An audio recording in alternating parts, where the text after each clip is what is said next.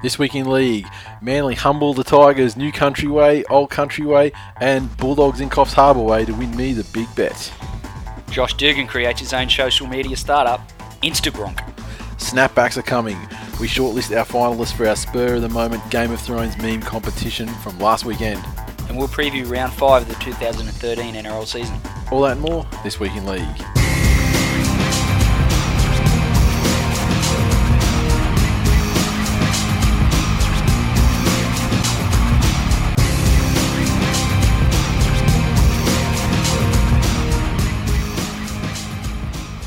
Welcome to episode 114 of This Week in League. I'm Nate. And I'm Glen. Okay, this week, tons of stuff, housekeeping sort of stuff to get through at the start. First thing, the challenge, and I'll take it back. It was Gotta Love Keefe, at Gotta Love Keefe on Twitter, who said legendary status to the guy who gets behind Tom Waterhouse during a cross with a #fuck off Tom sign behind him. Now, we put that challenge out a couple of weeks ago now, probably 2 weeks ago, and yeah, as yet, no one has taken up the challenge. We're not encouraging anyone to break the law, by the way. No, I don't break the law. I'm not telling you to shoot him in the head or anything like that, or choke him out, or Well, if you're standing on the field and you run onto the field, put a sign behind him. That's breaking the law, man. Yeah, but I'm not saying you run on the field and put a sign behind him. I'm saying like you're in the crowd, and the way depth of field with the television cameras works, you'll appear to be almost directly behind him. See where you're coming from. Yeah, just get to the side, like the way you think. Like a side screen. Fucking just get behind him. #fuck off Tom. And now Bones, I think he's Eagle underscore. If you get to make a sign the size of a side screen. Sensational. That is keen. Exactly. Now, Bones, Eagle underscore Bones on Twitter.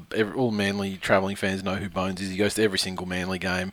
One of the probably 2 or 3 Manly fans that travel to, they'll go to the World Club Challenge, they'll go to New Zealand, North Queensland.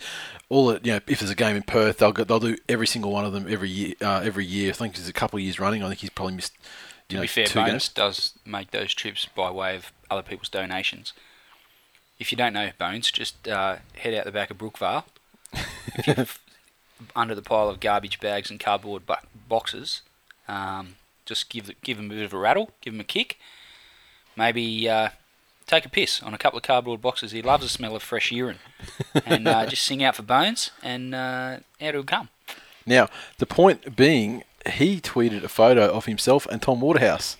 Yes. Actually got a photo, and obviously he got it for the intention to then Photoshop it and put captions on it and all that sort of stuff and have fun on Facebook. But what a golden opportunity it was to win the legendary status. He catted out, is what he did. Exactly. Could have held up a sign. Could have won. Could have won. Had access to cardboard boxes. That's as close as anyone's come yet, and Someone unfortunately, could have donated a Nico. Could have made up a sign. Yeah, close does not count. I'm afraid this one you've got to nail it. If you do it, you will win. Poor attempt, Bones. Try harder next time. So this week, what do we got? It's back to 4-day rounds of football now. So you've got ANZ on Friday night. Is a chance to get on the Tom Waterhouse thing, and Sunday afternoon. I can't remember what the Channel 9 game is on Sunday afternoon. So wherever that is. So you got to act fast too, because he's getting reeled back in every week now. So before too long, you won't have the chance to do it because Tom will have fucked off, which is what the end goal is anyway. Game of Thrones. We had the Game of Thrones. I saw that jointherealm.com site that they pumped out. They did a great job with the social media leading up to the first episode of the new season of Game of Thrones, and so I did the join the real thing, and I just knocked out a Tigers in Decline one real quick, and just put it up there to say, look, it's not really footy related, but we're pretty excited about the return of Game of Thrones. Absolutely. How about anyone else? And then there was a couple of requests came through like, oh, how'd you do that? How'd you make it? And things like, how'd you, so I put the link out there and said, look, if anyone wants to do any, footy related ones, because in a perfect world where I had, where days were, 45 hours long and I had enough time, I would have loved to have put one out, shitting on every single team in the competition. Yes. But as it turns out, you had limited time, so just to shat on the Tigers and indirectly yourself. But people, I didn't actually count them, but we were just trying to shortlist the finalists, before we started recording the show tonight, and our first shortlist was 23, which means there would have been at least 50 that we were choosing from initially, and with very, very few exceptions, they were all actually quite good, and it made it really difficult to narrow them down. But we'll get to the shortlist at the end of the show. But we have shortlisted 10. And what's going to happen is put them up online. You guys maybe, and we'll tweet them out as well and put them on Facebook, and we'll basically give people the opportunity to vote. And on Facebook, it might be commenting on the thread where we'll put them up as separate statuses on Facebook, and you comment or like the one that you want to win.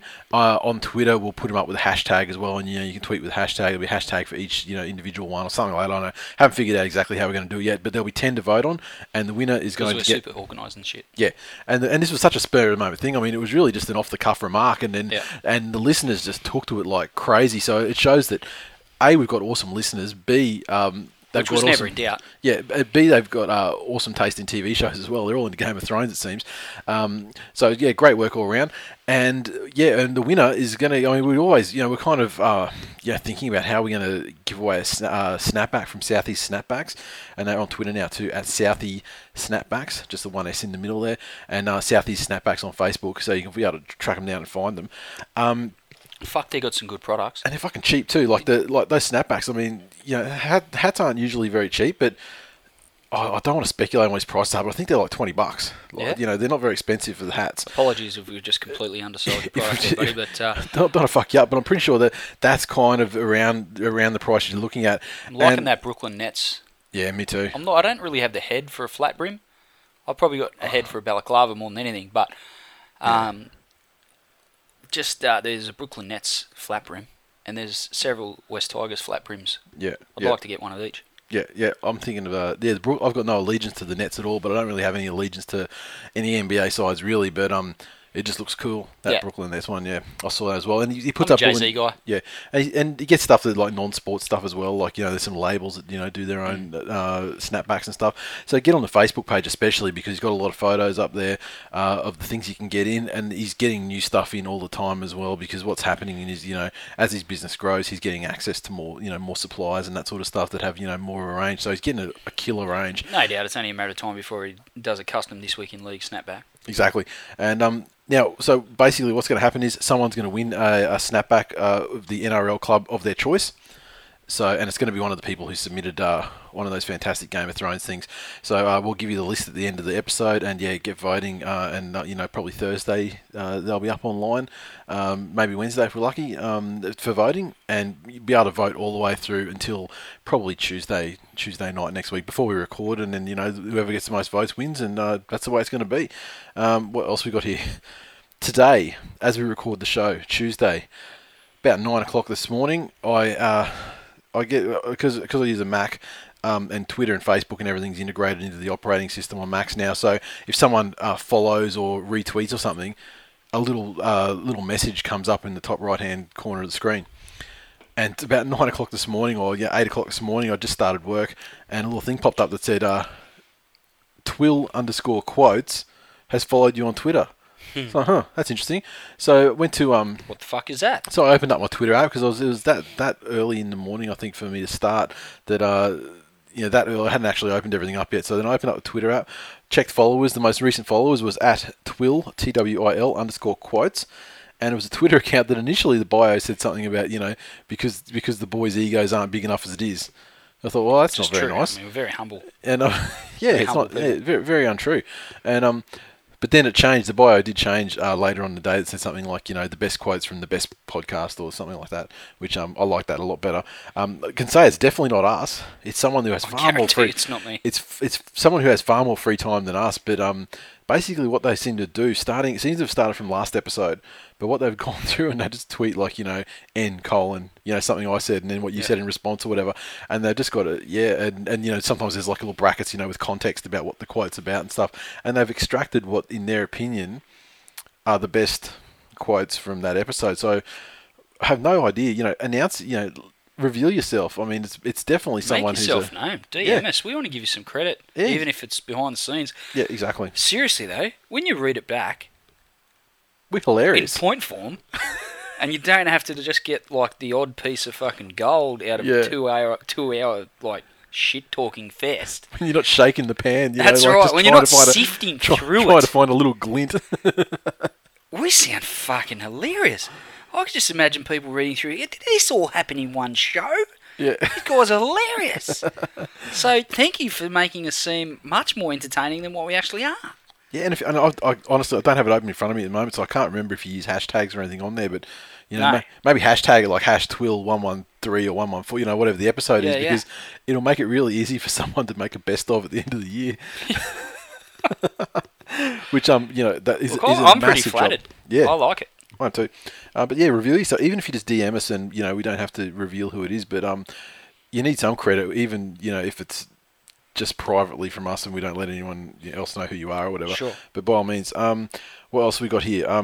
Our good friend MC Barbecue, our resident rap superstar, has finally. I mean, you may remember him. You may remember him from last season. Kirk towards Gidley's the end. a fucking sook. Kirk Gidley's a fucking sook. I mean, sensational song. Check back towards the latter episodes of last season. You'll see Grammy Award winner. yeah, and the title of the episode, I think, is Kirk Gidley's a sook. So you'll be able to find it real easy, and we have the full song on there. He's released a new smash hit single, and it's called Tom Waterhouse, You're a Cunt. So it's topical, it's factual, and he's fighting... Uncensored. And it's uncensored. And we'll give you a little taste of it now, but with the whole thing on the end of the show. So here's a taste of it now. I can't find a bag of dicks big enough to shut this fuckhead's mouth. Go fuck yourself. Tom Waterhouse, you're a cunt. Please stop putting on a front. You are not even a man. NRL should make a stand. There's a badge inside your pants. So there you go. Sensational stuff. Hilarious. Possibly one of his angriest songs, I would imagine. He's an angry man. Yeah, and I'm trying to encourage him to do more NRL related stuff. I'm going to encourage him to masturbate more. He needs to relieve some tension. Look, I mean, Angry man. As far if my information's good, I mean, I think he masturbates plenty as it is.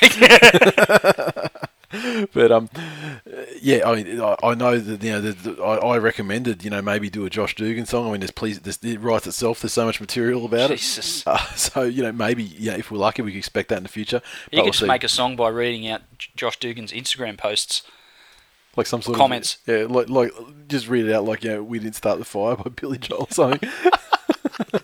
Like Bob Dylan one with the flashcards. We're just up in the flashcards. That'd be gold. So yeah, listen to that. We'll put links up and everything like that. I mean, you'll see our account. I mean, if you're following what we're tweeting out, around the long weekend. I mean, we retweeted the YouTube video for it and that kind of thing as well. So and the link for the MP3. So yeah, get on there and grab it. But we'll have it at the end of the show. The language. You've been warned. Let's vote. Yeah, that's what I said. I put it up on Facebook. I said, look, you seriously, if you listen to this show, this language is not going to shock you. I mean, you've well and truly been warned. What else have we got here? We got some tweets through that from Matt McLeod, who, of course, you'll remember is one of our English fans, and he had the photo with the bronze medal. His sister, untalented member of the McLeod family. Yeah, the untalented McLeod, as we know him. Unattractive. Yeah, his sister Hannah won a bronze medal at the most recent Olympics as part of the Great Britain women's hockey team. Matt's been really, really jealous. That's right. Ever since. I mean, he's grown up in his sister's shadow. Yep. His whole life, and she's gone and she's won an Olympic medal, and I tell you what, he's been inconsolable ever since. Yeah, and it is really hard on Matt. I understand. I understand what he's probably going through, because I mean, the fact that his sister has scaled the heights and become third best at something. Yes. And he's not even that. She's a fucking long way off where he is. Yeah, and she's only third best, so he's like, well, fuck. I mean, I can't even get the, So anyway, he sent us a tweet and said, sent it to you. I sent a tweet to you and This Week in League, but sent it to you individually as well. Yes. It said, my sister is now the nutritionist for Hull FC. You know who plays for Hull? That's great, Gareth. That's great, Gareth. So there you go. So you might be able to get, What am I having for dinner tonight, Hannah? You feel closer to Gareth. What's Gareth having for tea tonight? Oh, okay. Oh yeah. Oh really? I'll have that. I can pretend I'm having a romantic dinner with Gareth. Fucking dumplings again. What about tomorrow? Oh, What about the day out? Dumplings again. Righto. No Yorkshire puddings. No Yorkshire puddings whatsoever. Now, we had it'd be tough to be a nutritionist for Hull FC. Yeah. Now, this is an interesting tweet that had no idea of what it came from, but we had a listener who is in. Just one. We had a listener. We have one listener whose name is Bill at Billski89. So that's BILLSKIE 89. He sent us a tweet. Said, "I'm a listener living in Tokyo. The rugby sevens are on, and guess who plays for Japan? Lottie Takiri." So go to the IRB7s.com website, and it was the 30th and 31st of March 2013 in Tokyo. The Japanese side had 12 players, and you look down the order and you go, okay, shirt 1 Japanese, number 3 Jamie Henry, then you got Japanese shirt 11 Lottie Takiri. Man's got to supplement his income. Hasn't played rugby league in a fair while. So he's only got one arm. So his injury status is actually he's good to go then. No, fuck no. Well, what's he playing fucking sevens for then? If he's not good to go, he wasn't. That's not real. Okay. Wasn't it? It did say his name. But Yeah. Someone's had a typo. Okay. Unless there's So, like, old or something someone like in that. Japan is a massive West Tigers fan called their kid Lottie Takiri, who's then been on a course of peptides and growth hormone and has grown up, in the last 3 years to be of an age where he could play international Well, I rugby guess sevens. it's sevens as well, and he's in the 11 shirt. So what's the chance he might have been over there as an inspirational mentoring, coaching figure? Unlikely, mate. He's mentoring the young outside backs at the West Tigers and teaching them to Turnstiles. become legends, such as he has become over the course of his career. Like hot sauce turned him into a turnstile real quick, didn't he? But we'll get to that. He did finish that tweet with #Tigers in decline as well. So to basically prove that he's a listener. Thanks, Bill.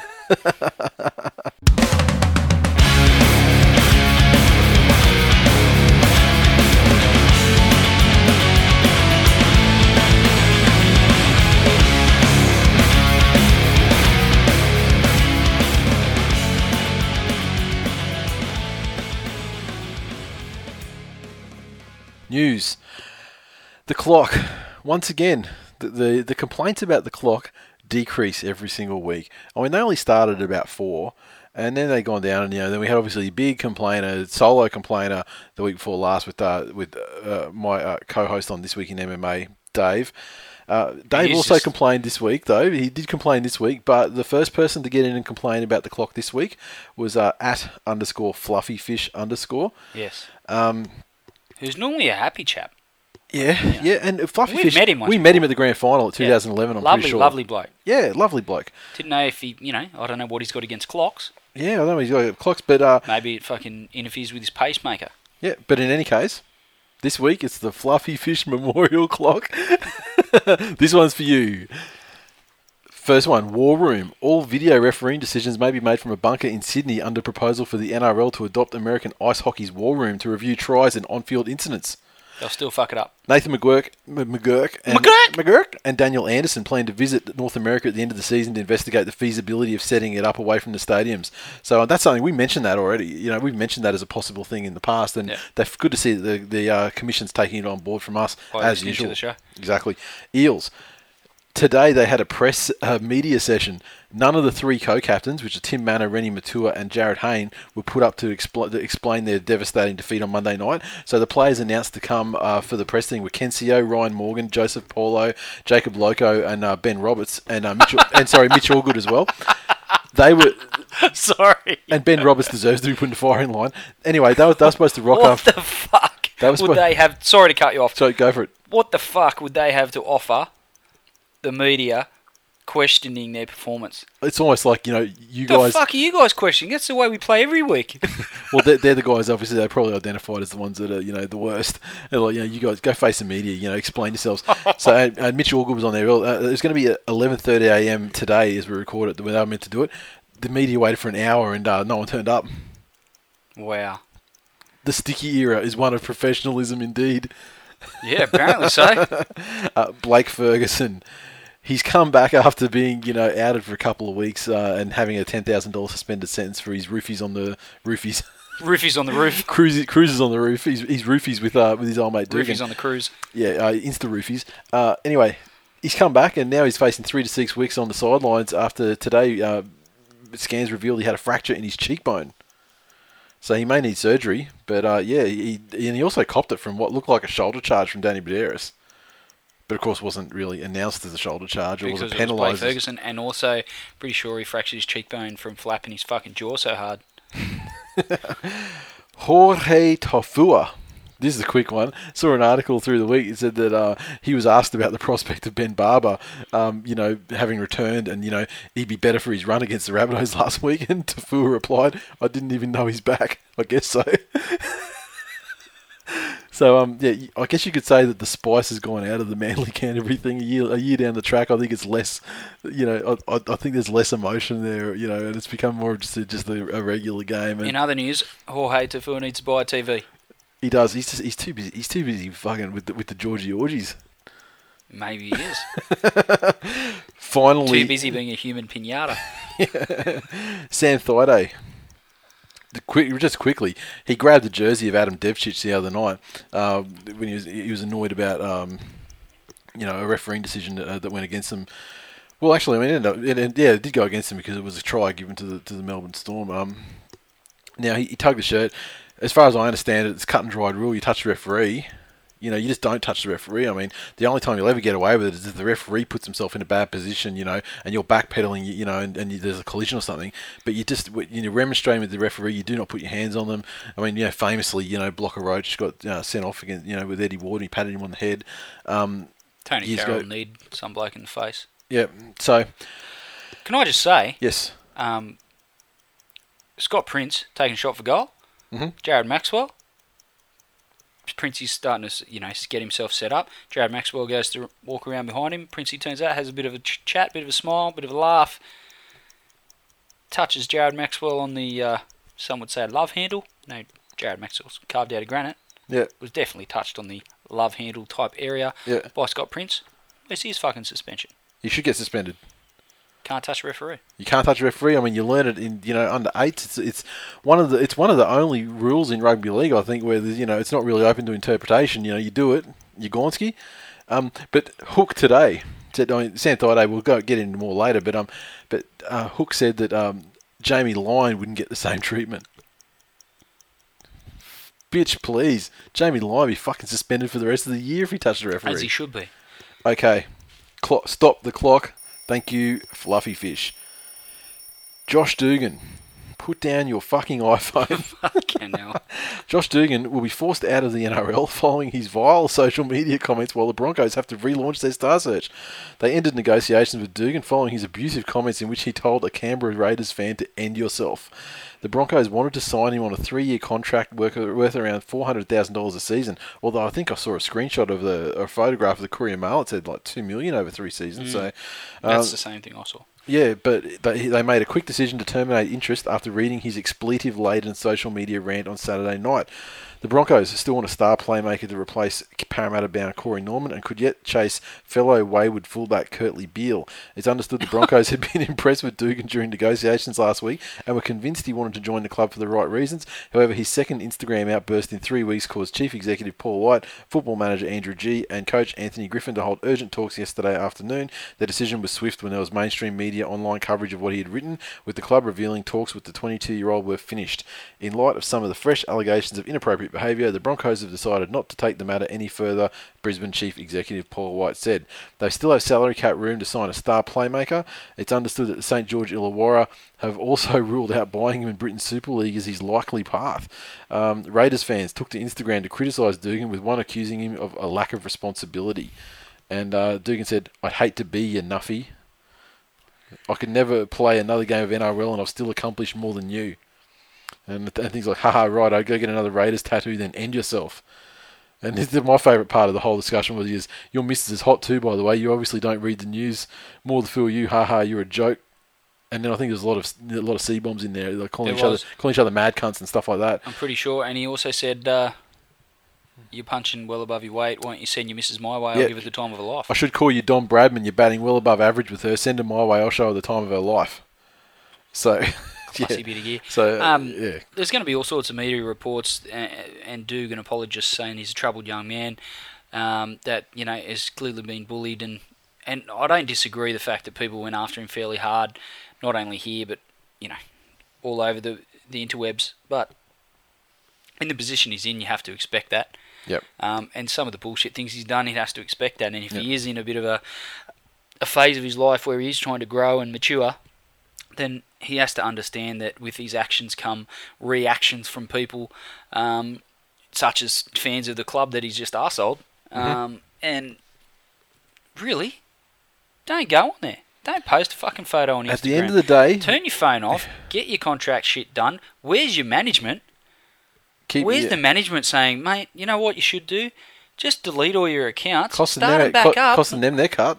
Once you've signed that contract for $2 million or whatever it might have been,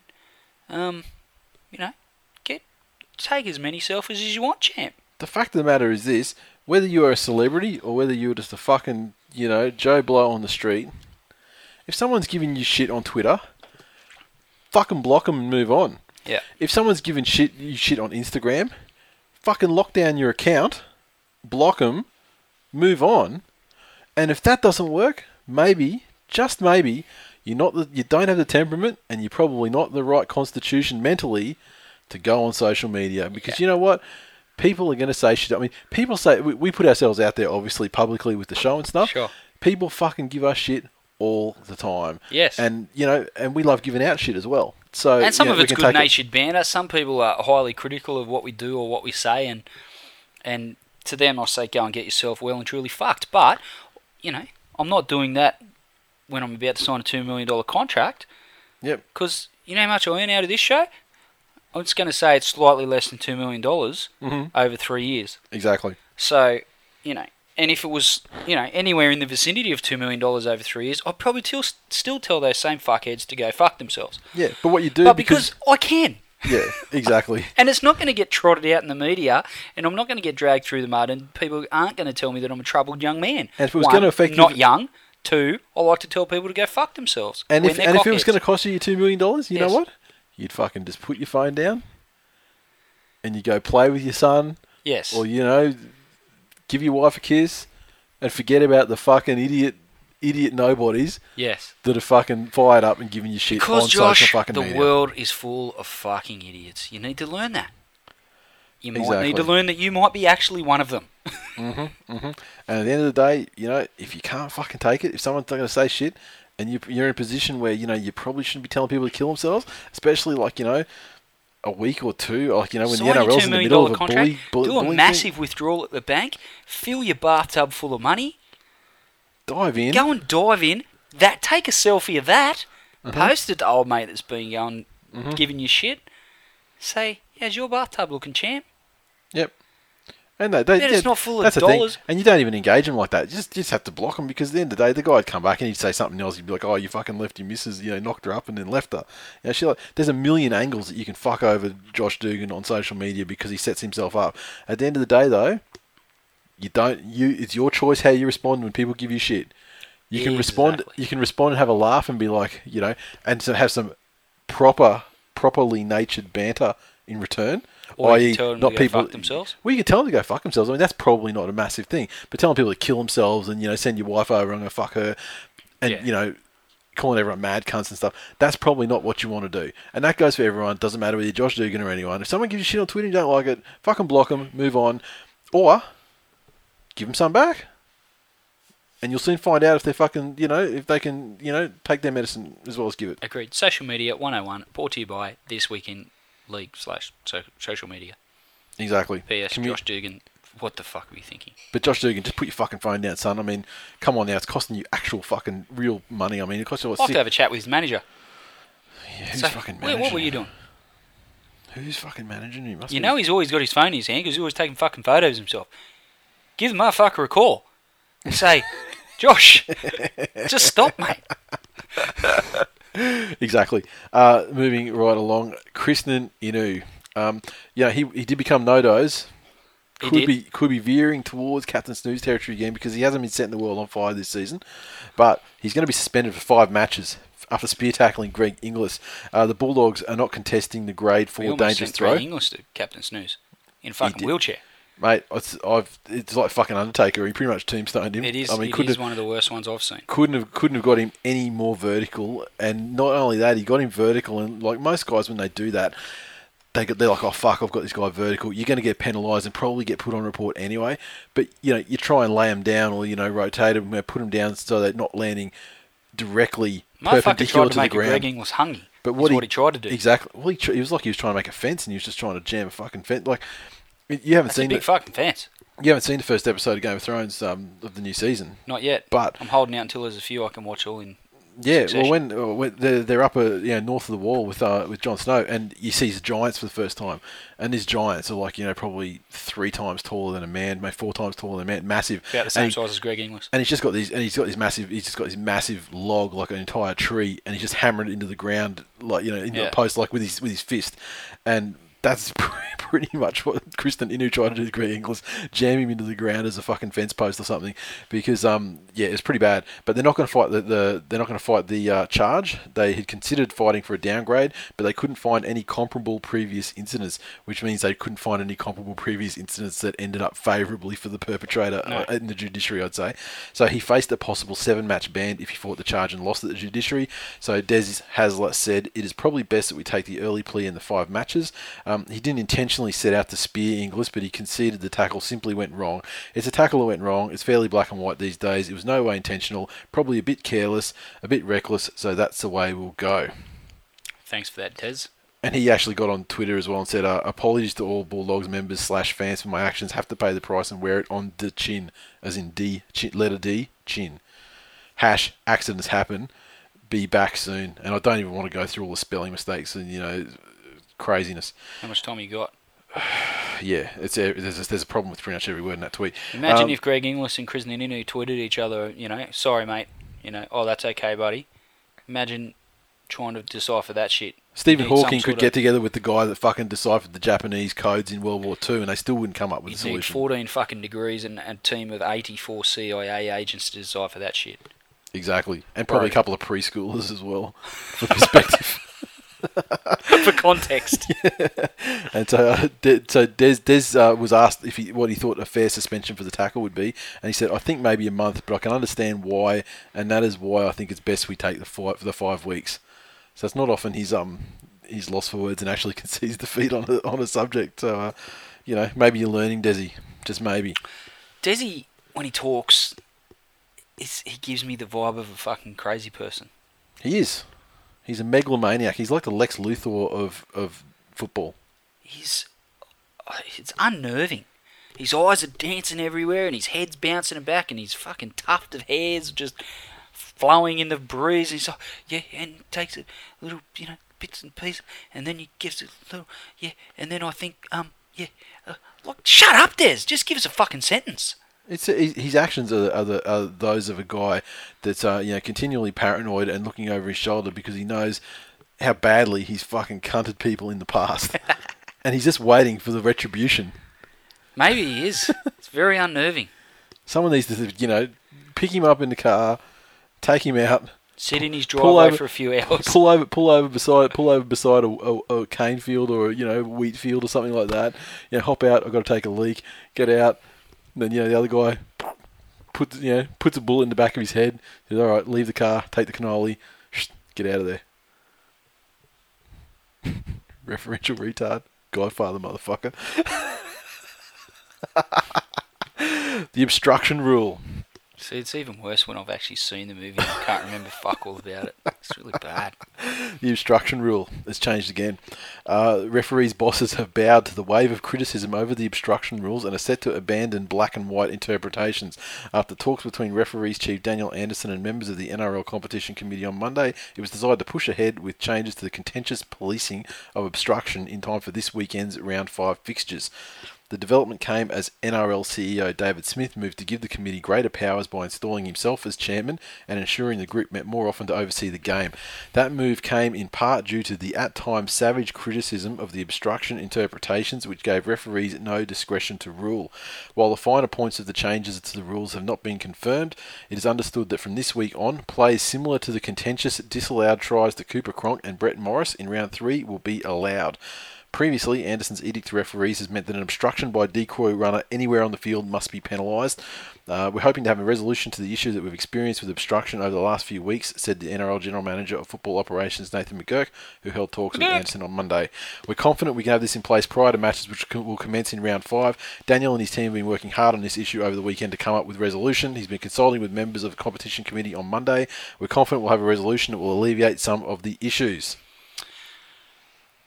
Let's hope common sense prevails and we get to some real world, commonsensical, normal people type thought out decisions. Yep. Because some of the stuff that's going on at the moment, mate, Thursday night, in the first few, there were 3 on Thursday night, 3 on Thursday night alone. And I don't know if you saw all 3 of them, but there was a situation where I think Molson went to score a try, but he went through a gap right next to Jamie Lyon, who had been poleaxed by someone. I can't remember who the decoy that ran it, but came through and knocked him over. But afterwards at the press conference, he implied that, you know, he may have been less knocked over than he made out, and it was just a great performance. But that happened right on his doorstep. He was right there. So perhaps under this new system, it might still be no try. Sure. But there was another example where Braithen Astor was fucking miles away. Bura, as a decoy runner, actually stepped him to not make contact and fooled him so badly that he went to make the tackle, and the play went miles, 10, 15 metres, 20 metres over to the right of where it happened, and Astor was nowhere near it, couldn't have got anywhere near it, even if he wasn't flapping his arms like a fucking idiot, and that was ruled a no try. So yeah. Some of the stuff that has gone on in the first few rounds have been ridiculous. I applaud Daniel Anderson. Yep. For his, obviously trying to get it right. It's not an easy thing. There is, obviously conjecture, and there's going to be a base of fans one way or another that's going to be pissed off with any decision, really. Yep. Unless it's completely cut and dried. And a lot of time with these obstruction and the plays are so tightly run, it's hard to when you throw discretion in amongst the mix as well. It's hard to get them 100% right all of the time, but. You just think that common sense has to prevail. If there's no obstruction or not, or you'd have to monitor the amount of contact, who initiated the contact, where the contact was. What are the odds how of that close player, to the actual action of that what player? What are the odds of that player actually having a hand in stopping that play despite supposedly being obstructed? Yep. So, there's a lot that goes into it. I hope that we see some improvement over the coming weeks with these changes, and we can get back to watching some good footy, because I think it has detracted from standard of footy as teams are a bit gun-shy to run those second-man plays that they've been running for a number of years. And I noticed on it's not often I get a lot of time to watch the league shows on TV, but I just happened to have the Matty Johns Foxtel program on last night, and he was saying. He mentioned that Robbie had said we can't probably run those block plays anymore, those second man plays, and his take on it was, well, if you can't run them, you can't run them. You're going to have to find another way to attack, which is fine. But when you've practiced one particular way for an entire off season, and then a month into the season, that the rules are such that you can't put those plays. You've trained and you've tried to work out plays in and around the rules, and then those rules are so tightly policed that it sort of throws a spanner in the works.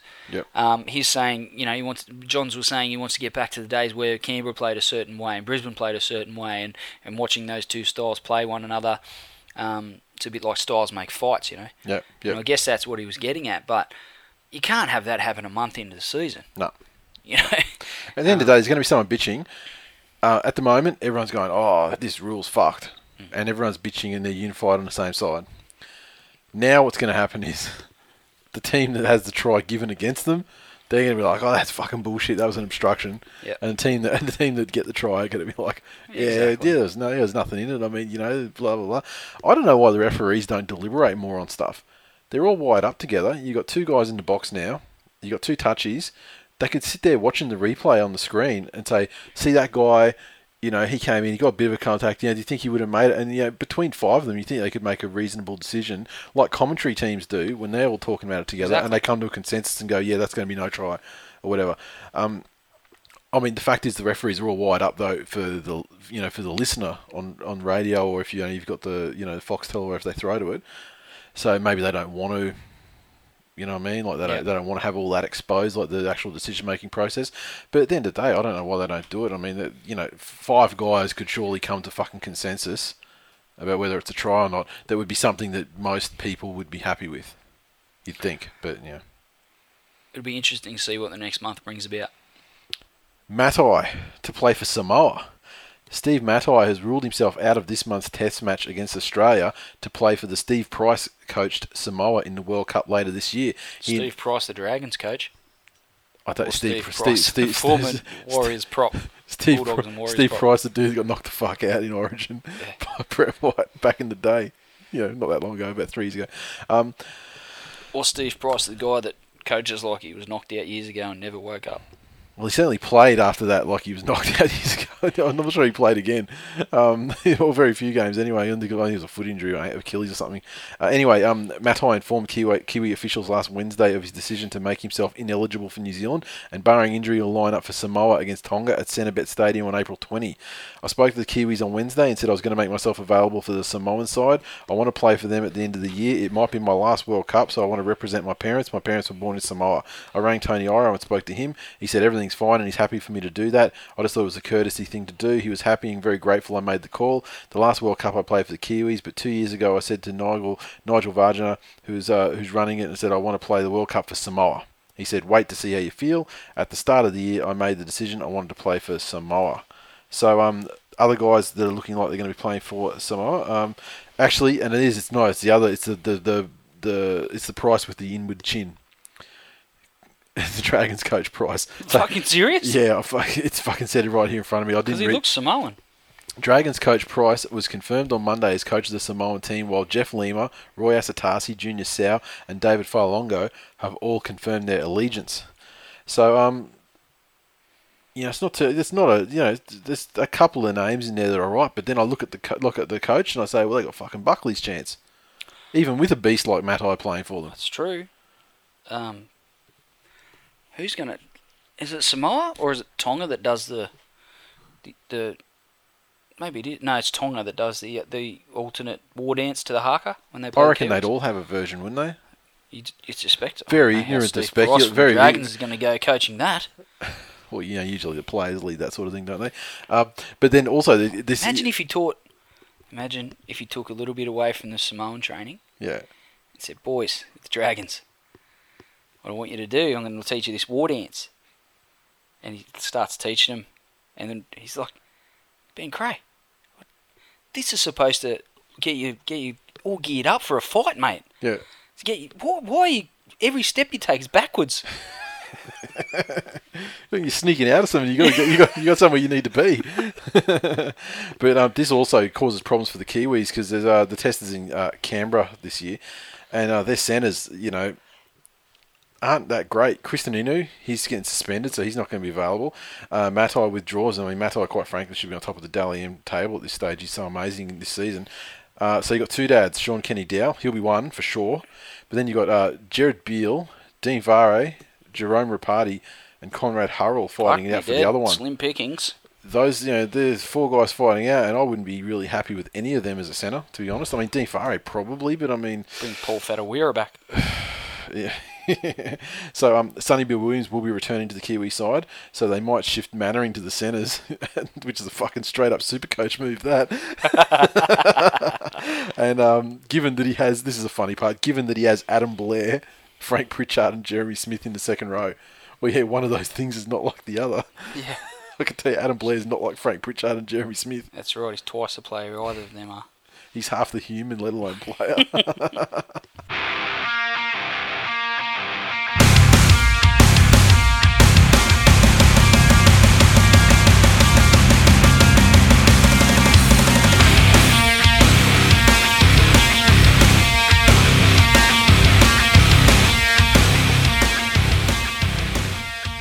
Recaps. First game. Oh my God. Sensational. Thursday night football. How I love you, especially. This will be quick. When the mighty Manly Sea Eagles 26 defeated the West Tigers 0. Dark egg.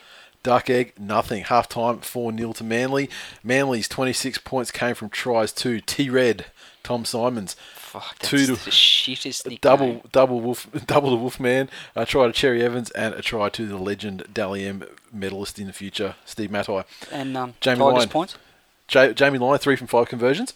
The West Tigers, they got 0 points, and Benji Marshall was 0 from 1 on the penalty goals. Of course he was. As far as Vuvuzelas go, certainly in the first half at the very least, this was up there. Worst half, that half alone was probably the worst half of football I've seen in fucking... since the last time Newcastle played Parramatta. I think only Manly's ability to overcome their poor performance via their defence saved it from their end, and Tigers just ultimately frustration, ill discipline and poor ball control sealed their fate. Talent deficiencies. Sorry? Talent deficiencies. There's no such thing as a talent deficiency in the Tigers' lack of talent side. They're just not living up to their talent, Nathan. That's possibly the issue that I've identified. Namely, Benji Ignatius Marshall. He's not right. Last week he was sick. Got to say, he looks a touch out of shape. He's a touch out of... he's fucking hopeless. Last year he had his problems. He did. There was all, there was the 2 dressing rooms and all that sort of shit. Which is a lot of shit, but this one took the fucking cake. He really hasn't shown many glimpses of his best so far in 2013. That's about as polite as I can be. Do you think that Jacob Miller is not facilitating Benji Marshall, and freeing him perhaps as they initially thought that he may?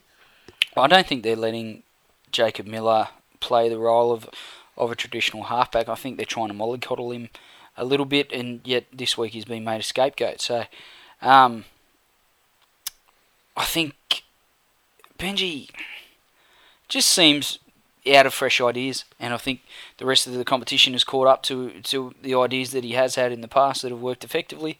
And until he comes up with something new or genius innovations like cut-out passes to the winger that actually make the winger, I'm just not convinced that this year's going to be his year. He's certainly got the game to do it, but he's a long way off the pace at the moment. I think the Tigers will actually, despite the result and the lopsided scoreline, I think the Tigers will take a lot out of this game in regard to where they need to be when things aren't working for them. They drop their heads yet again. Not anywhere near Gosford, is that the answer? That's exactly it. I think Potter has a job in getting them ready to play their best this coming week after what they dished up here, and it was terrible conditions, but Manly managed to put 26 points on in those conditions, and they only led 4-0 at half time, and they were pretty bad in the first half as well. Yeah. The good sides find a way to get the job done. They don't throw their hands in the air and dial their effort back a few notches and go through the motions, which I'm afraid that it just looked like the Tigers were doing in this game. We've seen it a number of times, certainly last season as well, and the rot's got to stop. They're a better side than what they've shown in large patches this season, but I'm just not sure when we're going to see it. Now, one of the big things to come out of this game, the Tigers, Manly, I don't have the actual figures in front of me as far as the completions and everything like that, but Manly were fucking atrocious, especially in the first sort of 20-30 minutes of the game, and it just seemed like every time they got the ball back, they survived the Tigers' raid from 20 metres out. First ruck back, dude drops it, scrum, Tigers attacking again, and then they get a drop out, and there's occasion where they got a couple of dropouts in a row and stuff like that. So Manly just didn't have the fucking ball for a very, very long period of time. After that period of time elapsed, Robbie was hooked. Yeah, which was a strange one. He's been an 80-minute player, certainly even at Origin level, where he's made thousands of tackles and is probably the greatest Origin hooker in the history of State of Origin football by playing 80 minutes. And here we have a first-year NRL coach apparently getting word from the coaching staff that Robbie Farah was getting tired, which we all know is a load of bullshit. Well, the man doesn't get tired. The man does not get tired. The excuse was last week against, who was it, the Eels he played? Yes. He got tired after 20 minutes. So this week the plan was, because he got tired after 20 minutes against the Eels, that we'd pull him off at the 20-minute mark this week. That is an absolute fucking bullshit excuse. There's no fucking way that's the way it happened. None. I don't think that is even close to the mark. And he was hooked for some reason. And I don't know. It wasn't tiredness. Well, you can't have a guy that plays 80 minutes a week and then pull him off after 20 minutes because he's tired. Yeah. Like, give me a break. Yeah. Unless he's got some sort of viral infection. No one, haven't heard from a doctor. Haven't seen a script. I haven't seen him pop an echinacea. Yeah. He must be okay. And he looked absolutely filthy, like fuming As the you entire would be. time. The guy's an 80-minute player. He's the heart and soul of the club. He needs to be out there. People feed off his enthusiasm and his competitive nature. And when he's not out there, they drop their bundle. And it really cost the Tigers any chance of winning the game, despite how poorly they played. And I can't remember when he came back on, but I'm pretty sure he didn't run back on at the second half either. I think he came back on at some other point after that. So it wasn't like, he played 20 minutes. I think he was off for pretty much the rest of the first half. So there's no way it was a tiredness thing. They'd give him a spell for 10 minutes and swap him round. And when your next best option is Mikhail Gorbachev, give me a break. Yeah. Fucking Mick Potter, I'm all for you. I'm supporting you. I'm here through thick and thin. But fuck, he makes it hard, doesn't he? But for fuck's sake, Mick. You're putting Braithen Astor at halfback and you're pulling Robbie Farah off the field. Give me a fucking break. You're making it difficult, son. He is. So I don't have the actual stat in front of me, but when was the last time... The stat is, Nathan, you won a jersey and I didn't. Yeah, now I'm deciding between the Manly members jersey, which is like the home jersey at the moment, but it's got every permutation of the Manly logo across the back, and it's got special things on the arms, and on the front, it's got the names of every first-grade player in the history of the club. So I'm tossing up between that and a white away jersey, just because I don't have a white Manly jersey. So I'm just deciding which one's which. Both of them sound shit. Both of them sound magnificent. You make up your mind, and I'll get you hooked up. Yeah, no worries. Now, Can't say what I'll do to the other thing is the Tigers. You, when you think of the Tigers, not you, specifically you, but I mean, like listeners, when you think of the Tigers, especially over the last couple of years, you think exciting and unpredictable attack, right? Yes. That's the thing. That's the even if they haven't really lived up to it like this year and last year, I mean, that's still the thing that people still expect out of them because of Benji and that sort of thing, right? Agreed. When was the last time, as a club, that they were restricted to 0 points in a game? I don't have it in front of me, but it was like around the time they got the grand final, like even before then, like 2003, it was a something fair like that. while ago. So I just want to say how fucking legendary are Manly. Let's get some tweets and get this game over with. At Devonhead, looks like Mick Potter is Team Benji too. #Tigers in decline. Fuck off, Trotters. At Maybe, who used to be QLD Dragon, and he's changed his name for some reason, but anyway, maybe it's to disassociate himself from the Dragons given the way they played this year. Isn't everyone doing that? But he's Maybe now. He said, like watching 26 lesbians out there, no ball handling skills whatsoever. And in the first half, he was absolutely correct. At Shane Aaron Elvis, this obstruction ruling is going to result in the same simulation diving plague you see in soccer. #men in decline. And he's going to say #fucking poofs. Settle down, son. It's a bit harsh. No need to get into that. Cruzy06. Bronx may not be playing too good, but at least we haven't wasted good thoroughbred money on shit players like Blair and Tontine Rex. That was shortly before they were due to sign Josh Dugan. Yeah. At this stage, he didn't realise that they weren't going to sign him. Wow. I mean, hindsight is 20/20, but yeah, calm down. At Lanier. When will you all learn there's more behind the wall than Snarks and Grumpkins? There's wolves, snakes, and T-Reds be there. #go Manly. So he's throwing. See, the Game of Thrones shit was... Everyone was pumped, even back on Thursday. It was all fucking Game of Thrones. At Stuart Marler. Just to show that I'm not biased. He said, I want a year off from you Manly fuckheads complaining about the refs. 1 year minimum. Bennett H20.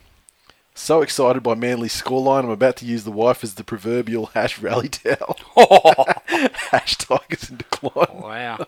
I don't know how you do things, son. At Tall Hayden. Sounds like a long-term marriage right there. Yeah, at Tall Hayden. This one got a lot of retweets as well, so this is one of the tweets of the year, I think. At Tall Hayden, I said, fuck me, 2,000 years ago, Jesus had a better start to the Easter weekend than the Tigers tonight. And Drew_Nathan5. The only positive the Tigers could take from that match is #Tigers in decline isn't trending. And I believe I commented on my personal account and said, fuck me. if it's not trending tonight, then it's really just never going to happen again, honestly. At Scotty Eel. Just when you thought the Tigers used all their zeros on Farah's contract, they find one more just for the scoreboard. Another excellent people tweet. shit me. And finally, at DJ X Plane. Now, did you meet DJ X Plane round one, Manly versus the Broncos? He was there, and he tweeted me to say, where are you and everything. I told him, and half time he came down and said hello. So winter has come 5 days early for the Tigers. Bunch of Joffreys turned out for them tonight. Inbred pussies can't play footy. More Game of Thrones. I love it. Next game. South Sydney Rabbitohs 17 defeated the Canterbury Bankstown Bulldogs 12 at ANZ Stadium with a fucking great crowd, 51,686. Kudos to Rabbitohs and Bulldogs. Public holiday, it was in the daytime, so prime time, but despite that, they actually delivered and came out for the game, so fucking still well like done to all involved. 50,000 there and 40,000 to the Broncos game. Yeah, fuck yeah. So, it was set up perfectly, given the public holidays and stuff, for people to go to the games, and they delivered. So, fucking great work, everybody. South Sydney Rabbitohs, 17 points came from tries to George Burgess, Nathan Merritt, Bryson Goodwin. Adam Reynolds got a field goal, and he also got 2 of 3 conversions. The Doggies had tries to Mitch Brown and Ben Barber, and Kristen Inu was 2 of 2.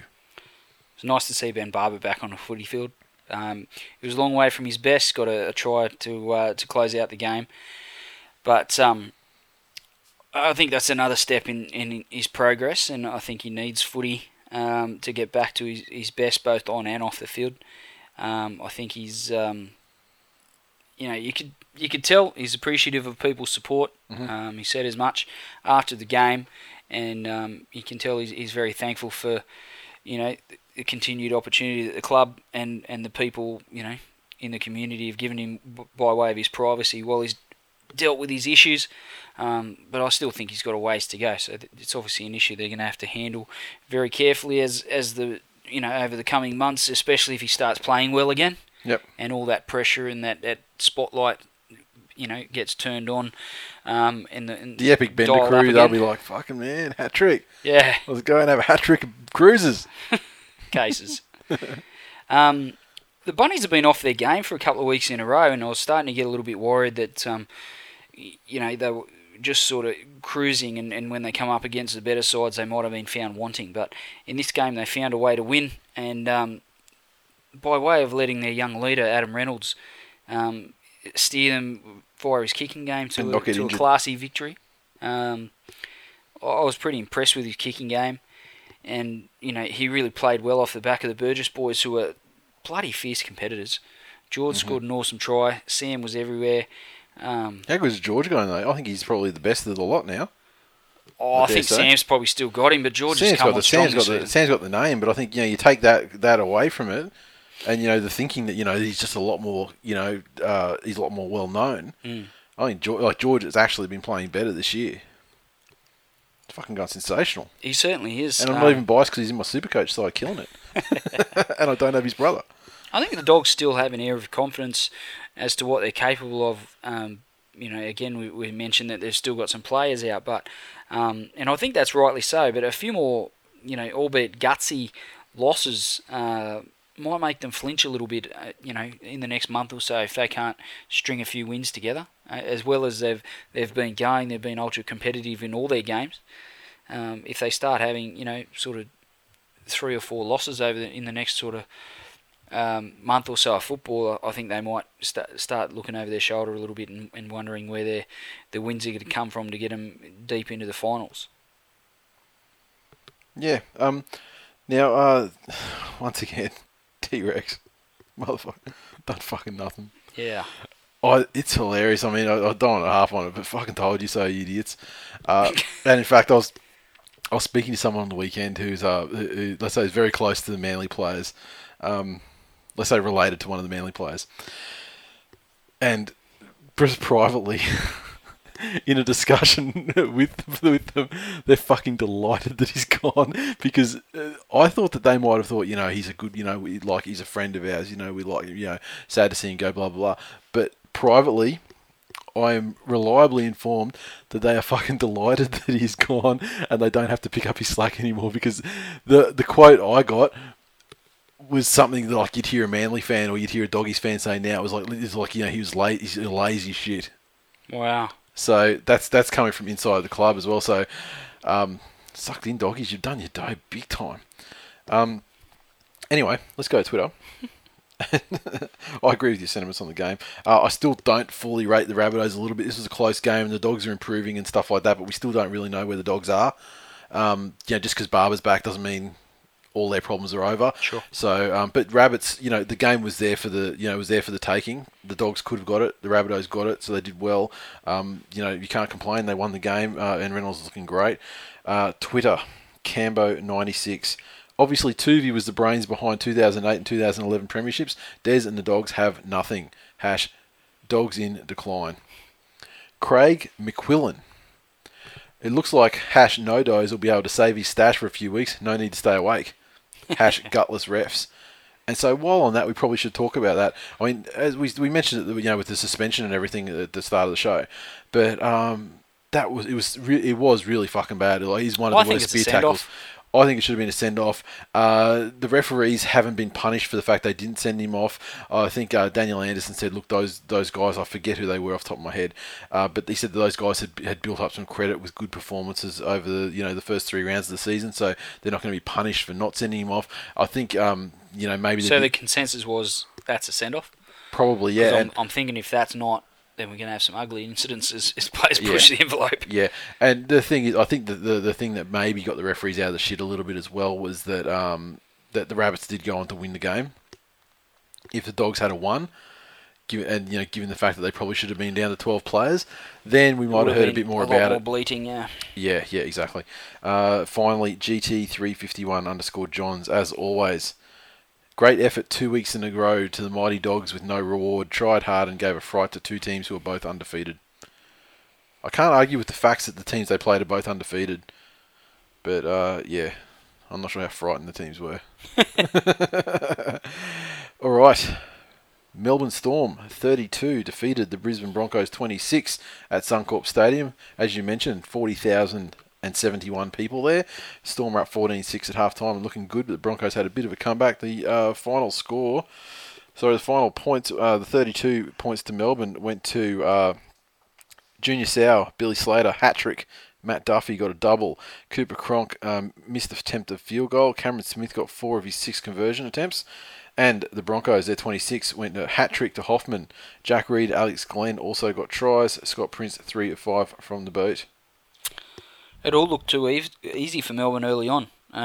Domination. Slater and Cronk in particular barely got out of second gear. And I tell you what, old Jordan Carr, who was having some issues on his side, keeping Junior Sau in check. Mm-hmm. Junior Sau's hardly the attacking genius. Force. Yeah, like hardly a Greg Inglis out there. Yeah, he's making him look like he was Uarte crossed with Nathan Merritt to the power of fucking Georgie Orgie. I knew you'd have to throw a Manly fan. I was just trying to think of someone who's been scoring multiple tries in games as well this season. They looked really good, and I think they were in cruise control. So certainly, Slater and Cronk were just controlling things nicely, and they cruised to a decent lead. But the Broncos managed to come back. But before they did, I think even the Broncos fans were resigned to their fate. Yep. You got a bit of a sense in the crowd that they were a bit worried that things were going to get really ugly. I've got to give some credit to a Melbourne fan that come and sat in the members stand right in front of us. Yeah. Full Melbourne regalia, yeah. Hat, scarf, jersey, everything. Yeah. And pretty much a sign to say fucking bash me. Yeah. Yeah. Cheered loudly, which I guess you could do when you follow a team like the Storm. Like, obviously, it's not like they're going to show up and get done by 26 points. You would have thought. Really cheered loudly. Knew the game. Was a big fan of all the players and got chatting to him. And he goes to about 90. Probably 90% of the games. Yeah. No matter where they are. Flies out of Melbourne. Big fan. So kudos to him. That's a hell of a trip. Yeah. And yeah, like I said, he had a good night and his team got a win. Shame to see the rally towers still a thing.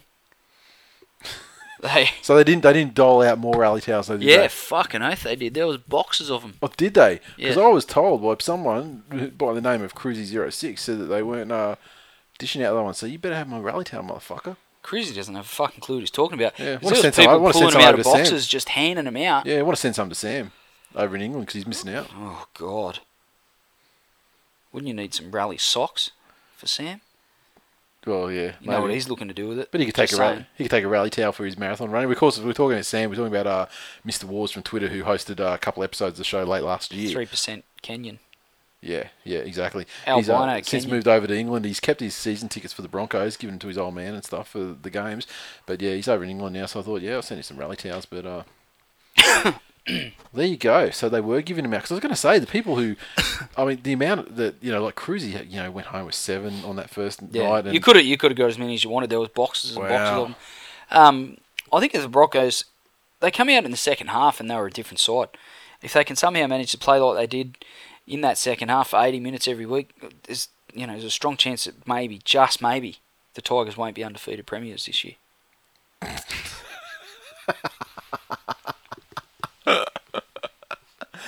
They were very impressive.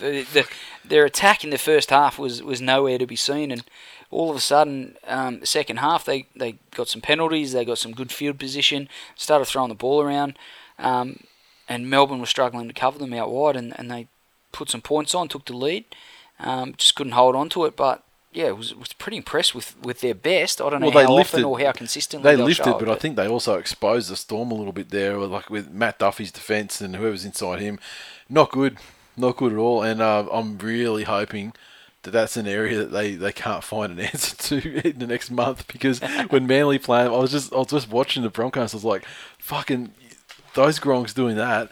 I was like, my God, can you imagine Matai and Jorge running down that side? They will score a hat-trick each if the Storm try and pull that shit on them. Sure. So, I was hoping, I think they got exposed a bit. The Broncos definitely lifted the intensity. They did. The crowd really got behind them. Yep. And the fact that it was such a good crowd of 40,000, looked like they might have got Brisbane home there. When I done my 13 plus money, I loaded up on Melbourne at 13 plus. Thought this is too easy. Yeah, but then the thing is, the Storm, when the Storm, got the ball in, and they weren't, coming off their own line. They switched. They switched back on again. Scored a try very easily to get the lead back, and then they were good enough to shut down anything the Broncos had for the rest of the game. Exactly. Okay, so first one we got at Jar TV. Jarrett said, "Corey Parker looks relieved to be injured. That's the face of a man who doesn't want to be embarrassed." At Make Me a Sandwich. If I had the choice to either watch this game or die a slow and painful death, I'd shoot Scott Prince. Fuck off, Tom. And then he sent another one and said, the difference between the Broncos and a blind man fishing. One can't see and doesn't know anything about tackles. The other is a man. Tall Hayden. A hat-trick to Billy Lyoto Machida Slater. Nice MMA reference. Yeah. Mickey T, 1985. Cooper Cronk is just so good. That's S-O-O-O-O. So good. So good. But his jarhead haircut is awful. #rally towel. #Tigers and Klein. That's so good thing. I mean, like, totally, man. Mr. Wars, as we was talking about, from England, he said, you can't begrudge the effort. That's all he said. No hashtags, no smart-ass remarks. I think that was a man that, was made to believe that they could win that game at some point and was disappointed, crushed that it didn't work out. GT351 _ Johns. Otherwise, he was just super fucking tired from eating carrots and tin tuna for his marathon training. Having a fucking glass of water and a deep breath for breakfast will do that to a man. Mm-hmm. GT351 _ Johns. Entertaining game between Storm and Broncos. Now I'm turning the telly off before that Gronkadonk Waterhouse is back on the screen. Yeah, nah, maybe. He said 11 tries. Defence not a priority. ... Barge ass Hansen. To the 30 people that took the rally towel tonight, good on ya. Sweet Nighy. There was a lot more than 30. Yeah, but David might be the ones that picked them up on the night. He's probably the ones that brought them. He saw the ones that were slightly soiled. I don't know. Sweet Nighy. Brisbane are like hog's breath. Great when they show up, but by then it's too little too late. More than an hour we waited. He went to hog's breath before the game with the bros. and with Cruzy. And I saw them tweeting, food hasn't arrived yet, and it's like 6:45, the game's about to start. And when they got it, they had to smash it down. I think he smashed his palmy down or whatever in like 6 minutes. They just had to fucking smash it and run because it was that late. That's poor form. Yeah, and if Hog's Breath's not looking after those guys, I mean, fuck's sake. Yeah, and topically, Cruzy06, he said, a big go get fucked to all the people who wrote us off as being flogged tonight. Oh, and my calamari and salad was good, and my 13 plus was close. So I don't understand the 13 plus thing. Maybe Broncos were never looking like they were going to get sort of 13. cat. Yeah, and he had calamari and salad. He went to Hog's Breath on Good Friday, and he was like, he's not doing the eating meat thing. Cat. To each their own. Next, the St. George Illawarra Dragons 25 upset the Cronulla Sutherland Sharks 12 at Sharks Stadium down there in the Shire. Over 20,000 people to that game as well, which is fucking amazing. The points, the St. George Illawarra Dragons points, their 25 came from tries to Nathan Fiend, Jamie Soward, and a double to Jason Nightingale. Jamie Soward was 1 of 3 as far as field goals are concerned. He took a couple. He was going fucking pot shot crazy there at one point, and he was 100% 4 from 4 on the conversions. Cronulla, their 12 points came from tries to Jeff Robson and Andrew Fafita. Michael Gordon was 2 from 2. Yeah, Jason Nightingale's efforts to score his couple of tries really summed up the Dragons' desperation for a win in this game. I think the Sharks, obviously Todd Carney went off before half-time with an ankle injury. They thought it might have been his Achilles, but there was that much force applied to that area of his foot and his leg that it snapped his orthotic in his boot. Mm-hmm. That's a fucking hell of a lot of force. So the funny thing is, he heard this and felt the snap and assumed it was an injury. Yeah. I think without Carney, it was always going to be hard for the Sharks to chase down a lead. But it was a good sign that they continued to dig in without their key playmaker, and also a good sign that he's not going to be out for too long, given the way it looked at the time. It remains to be seen whether that's the style that the Dragons will employ. They started throwing the ball around a bit, playing a little bit of footy, not as much structure and not as much, boring ruck it up, kick. There was a bit more enterprise in their attack, and maybe that is to the secret to any success they might have this season. Yep. I'm just a bit worried that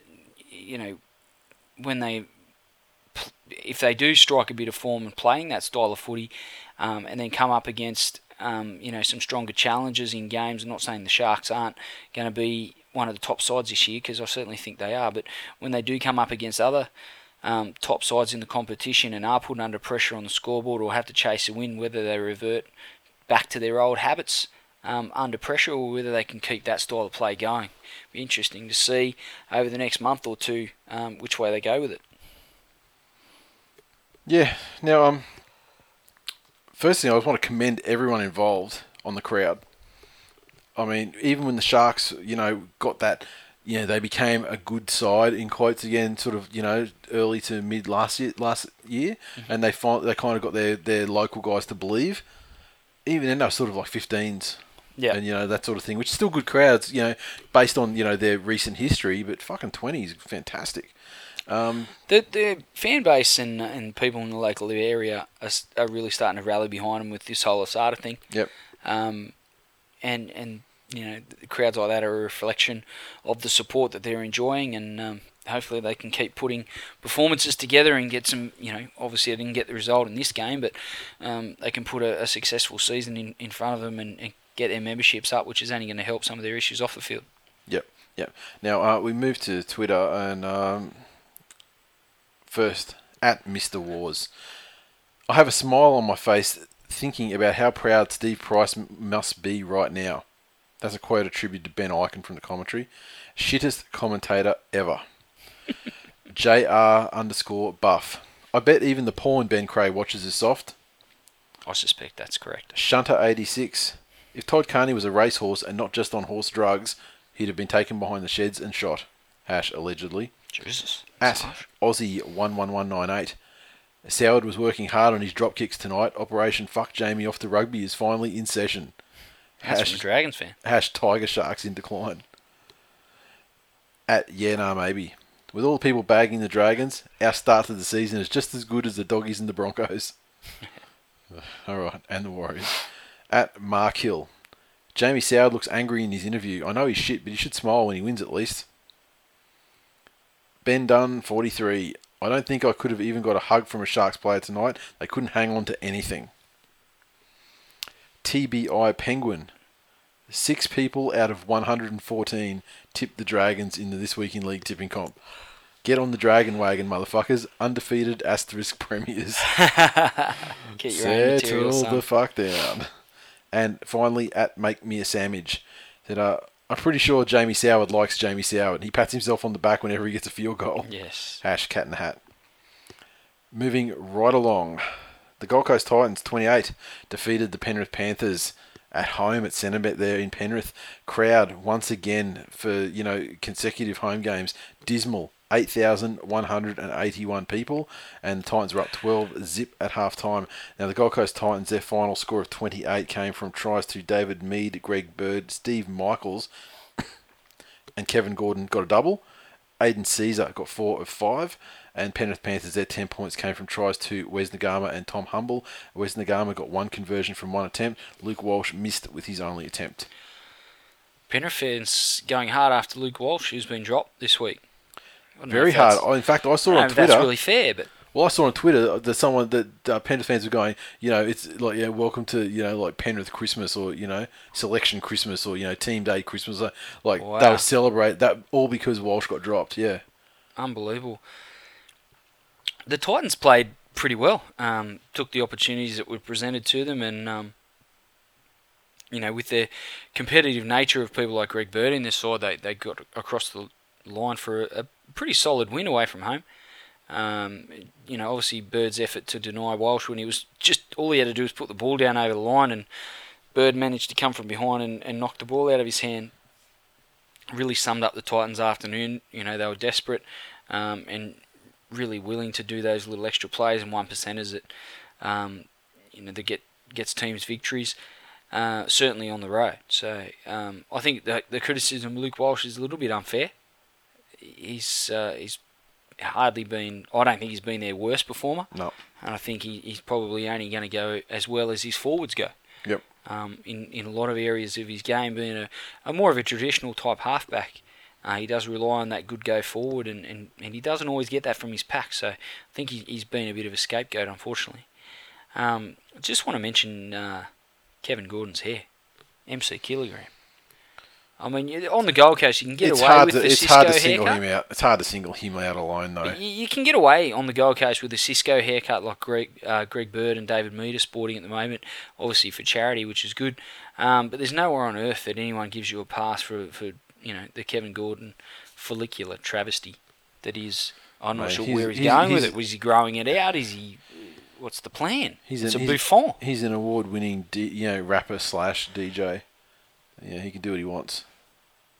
And when you're talking about Cisco and stuff, don't forget you got Busta Rhymes there and Jamal Idris as well. I mean, they've got all the rappers. Yes, it's like a who's who of hip hop. Yeah, it is. Now, do you have anything else to say? I mean, once again, for me, the Titans, once again, they prove that, they might not be the most talented side, certainly not even near it, but that morale thing that I sort of mentioned last week, it's still working for them, and they're still working for each other and stuff like that, and that's going to win you, a lot of games, just that kind of extra additional teams like effort. Penrith with that. A bit disappointed in the crowd out there at Penrith. Penrith's got, big, I mean, yes, they're in a rebuilding phase. I mean, that's, undoubted. The fans have been warned. Phil Gould is talking about, building you something. But I mean, fuck, they're in trouble out there at the moment, eh? Look, they've always supported their club, and no matter how lean the times have been, they've always, the local community's always pulled behind them. I just wonder if Jennings leaving it's had an effect on there. He was much loved. In the local area, and the fact that he's no longer there, he was certainly a fan favourite. I reckon probably more Lewis, yeah, and Lewis as well. Yeah, that's a good point. I mean that'd be the guy that I'd be, because it's hard to say to equate players, but Lewis is kind of like like the Menzies of the modern era of Penrith. Really, think about how many games he played for him, and the level that he that he attained as far as rep football and stuff like that. Sure. So probably him more than because Jennings, they've been painting him as disloyal and wanting to get out for fucking years. Yeah, exactly. So perhaps more Lewis maybe, but got a lot of Penrith fans tweeted us in here. Fuck up. It's very corporate in the house. At Shunter86. There was more life in Jesus on Easter Saturday than there is in this Penrith attack. Need a miracle. And then he went on to say that we've made Steve Michaels look like a first grade footballer. Where's a hole I can crawl into and die? Yeah. Aussie 11198. Steve Michaels breaking the line and scoring a try in first grade is the equivalent of Betty White double-legging GSP. So true. Fuck off time. So true. He looks so pleased with himself. One of the best tweets that we've had all year. Didn't look quite so pleased with himself when he couldn't retrieve Luke Douglas's kick. And all he had to do was pick it up and score. Mm-hmm. At Hammers, that's H4MMERZ. 3 out of 4 and only conceding 9 points a game. Pretty good for a team you picked to come last. Mud prediction. It's a fucking long season, son. We're a month into a long season. They could lose every other game. And probably will. At Mr. Bowles. I'm usually pretty optimistic, but not much to be happy about at Centrebet Stadium today. No direction in attack. Woeful crowd. Fair assessment. Yeah, and that's for someone who's a Penrith supporter, but he doesn't live at Penrith. He lives like out at Lithgow. I mean, that's, it's not a short commute. No. He does travel to the games Yeah. and gets there, dressed fairly poorly and unshaven. Garbs 1985, who seems to have well and truly jumped back upon the Titans bandwagon this season. I can't imagine why. New nickname for Greg Bird, Slim Shady. That won't catch on. No, it's more Cisco. GT351_Johns. Titans have surprised me so far this year. I had them as also ran teams. Well done to them. They look okay. Well, fucking smash them with praise there, didn't you? And Muggo8. Ray Hadley called Tom Humble a revelation. So he's been listening. Nah, he's a listener from way back. Ray. Tom Humble actually played quite well in that game, I think. Yeah. Short on opportunities at the Tigers and went to Penrith for the promise of more first grade and, scored a good intercept try and was fairly solid and sharp given, his limited opportunities. Newcastle Knights 28 defeated the Canberra Raiders 12 at Hunter Stadium. Another good crowd, 18,689. And Newcastle's net 28 points came from tries to the Uwate Pate, Anthony Quinn, Tyrone Roberts, and a double to Adam Cuthbertson. The fuck. Kirk Yidley got 1 of 2 conversions. Tyrone Roberts got all 3 that he attempted. And Canberra Raiders' 12 points came from tries to Joel Thompson, Josh Papali, and 2 goals from Jared Croker. I think the evolution of Newcastle has been slower than expected under Wayne Bennett, but they really took some major strides in this game. I think the way they closed the game out is really a strong sign of Bennett's coaching and it's going to hold them in good stead later in the year if they can keep that standard of play up towards the end of games where they're ahead on the scoreboard, but just find that right balance from playing a bit of footy but also keeping your foot on the throat of the opposition. Willie Mason for the Knights. His enthusiasm is having a huge effect on his teammates. It's not enough. There's not enough being written about his benefit to the team, and for every dud thing that he's done off the field, there's been countless articles written. But he's really the glue that's holding that squad together at the moment. You can see it with the charges that he has on the field and the respect he has from his teammates, but also the encouragement he gives them when he's off the field on the sidelines and cheering them on. There's no one more enthusiastic than Big Willie out there, and he's really turned things around. And the fact that he's turned public perception around is probably the most impressive aspect of all. I saw an article saying that he's online to return to Origin.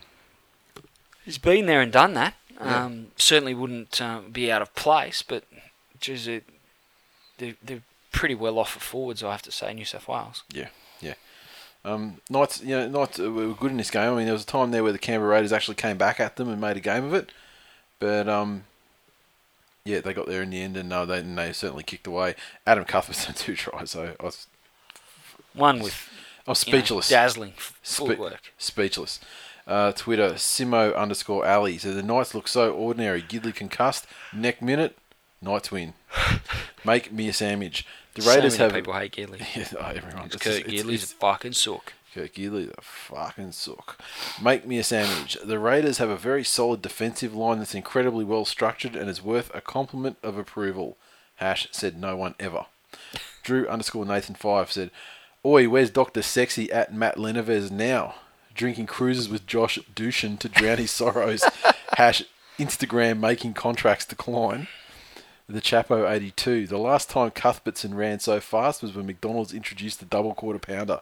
Hash fat boy run. Ben Dunn 43. He does look fairly fit this year.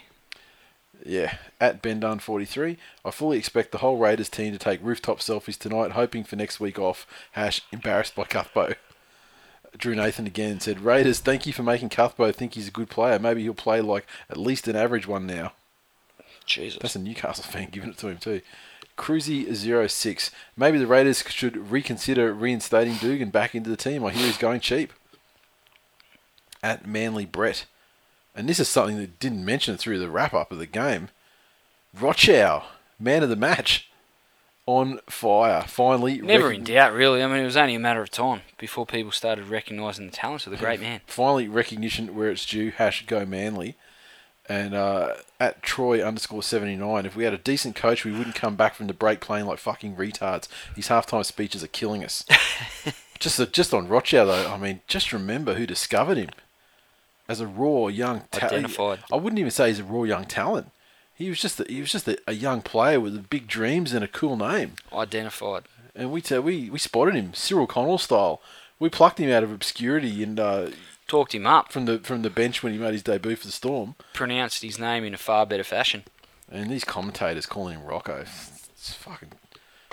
Listen to the show. I'm pretty sure it's the fact that his family calls him Robbie Rocco that's probably more important. I'm pretty sure his family are fucking wrong too.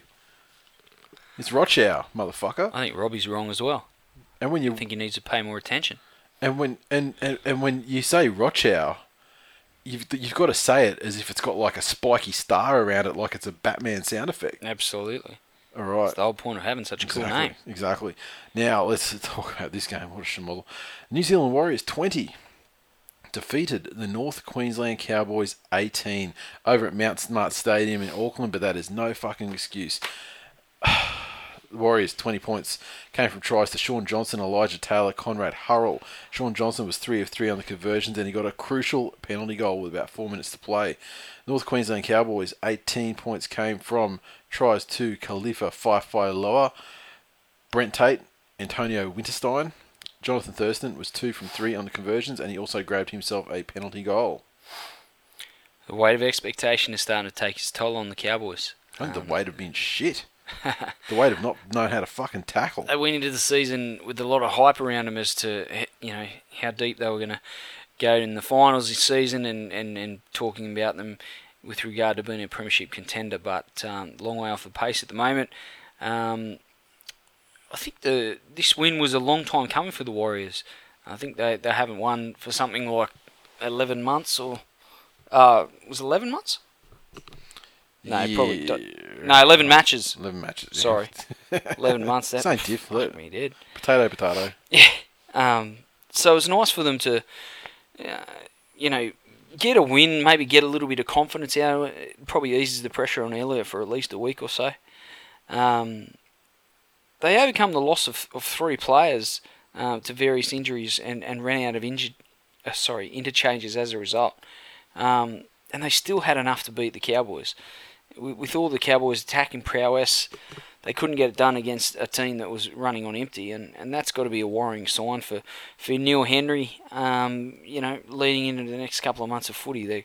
These are the sort of games you'd expect the Cowboys to win, given their standing within the competition and what people think they're capable of this year, but fair way off the pace compared to the hype. And just remember, the final score was 20-18, but in truth, they'd kicked the penalty goal. Sean Johnson had kicked a penalty goal with 4 minutes to go to kick the Warriors out to a 20-12 lead. It was at that point when they had run out of interchanges and were down to 12 players. So this Cowboys got that last try in the last couple of minutes against the side that was a man down as well. I mean, so Yeah, great effort from the Warriors. The Cowboys, they had enough chances to win, this game 10 times over. Sure. But just fucked it. And and they're the West Tigers of 2013. No doubt about it. Disappointment. Cowboys in decline. I guess we'll see. Simo Ali said, I think Tate needs to be named Crayons, actually, after his game today. And the neck brace thing. Back to Intrust Super Cup. Jesus. Harsh crowd. At Hammers, the Cowboys hardly showing premiership credentials. Hash said everyone always. At Warmess _ Cows look lost without Tamau and Scott. Warriors were much better and should hopefully get better still with players coming back. Shunter 86. Elliott hasn't escaped the noose just yet with that win, but he may treat himself to some Michael Hutchins action to celebrate. Oh, buddy. That's terrible. That's fucking amazing. I love it. Final match of the round. It is Monday night foot bitch Easter Jesus zombie extravaganza. The Sydney Roosters 50 defeated the Parramatta Eels 0. The most notable thing, obviously, the scoreline was fantastic. It wasn't a game. It wasn't a match at all. But 18,014 people at the Sydney Football Stadium for a Sydney Roosters game. That has got to be some kind of fucking ground record. Not bad at all. Yeah. Half time, 22 shit. It was never a game. This was never, ever a game. The Roosters, let's go there 50. Jared Warrior-Hargraves got a try. Sonny Bill Williams got a try. Bro. Roger Tuivasa Sheck got a try. Bro. He got a hat-trick. So all their points, or all their tries... Came from the hyphens. And then, the first batch came from the hyphens. Then we also had the roll call of Michael Jennings, Daniel Mortimer, Daniel Tupou, and Boyd Cordner. Maloney, 7 of 9 conversions. Fucking massacre over the Eels. 0. Very fucking ordinary. Let me just give you a little insight into the mindset of Parramatta Eels fan during this game. Mate of mine, Para fan, sent him a message saying, imagine if the Tigers played the Eels this week. It'd be 0-0 or 100-all. Our team suck balls. His reply, LOL, fucking useless in capital letters. I said, don't kill yourself, man. Let me do it. He said, too late already. Too late.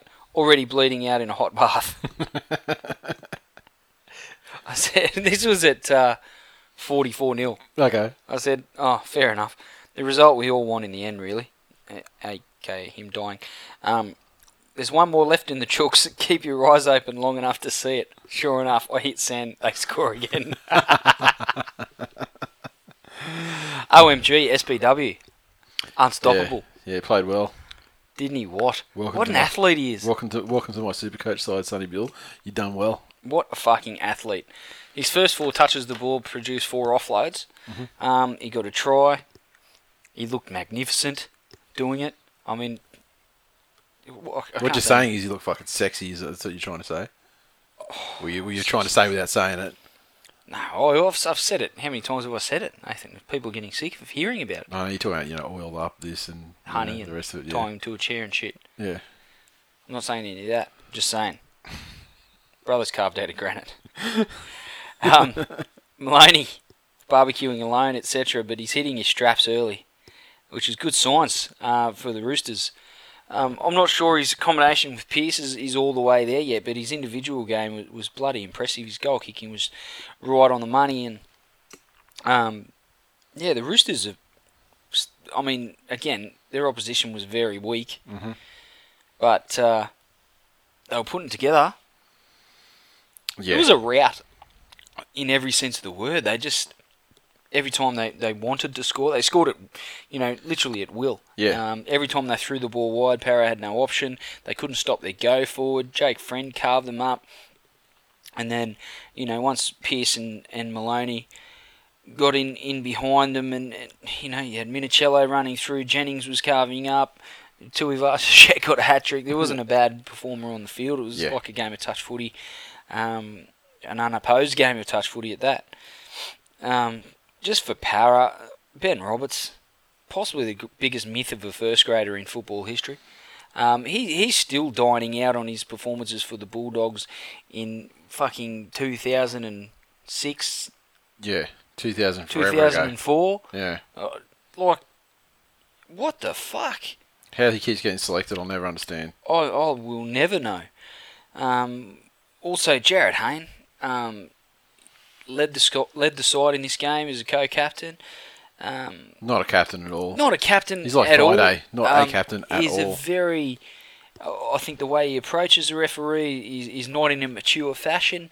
He's got that Gen Y fucking entitlement, chip on his shoulder.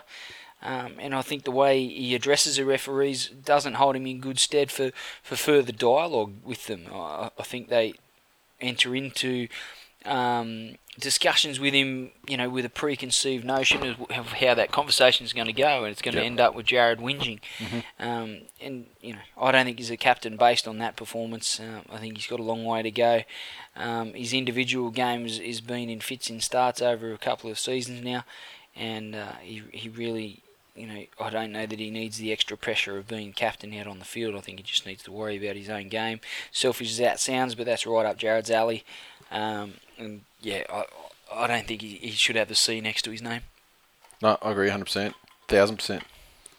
All right, Twitter, Mup23. Good to see you, Ricky. As long as we win one game this year, I'll be happy. Stuart has brought his origin form back to club level. Troy_79 said picking Hayne as captain was a huge mistake. He's a lazy fuck and looks disinterested 90% of the time.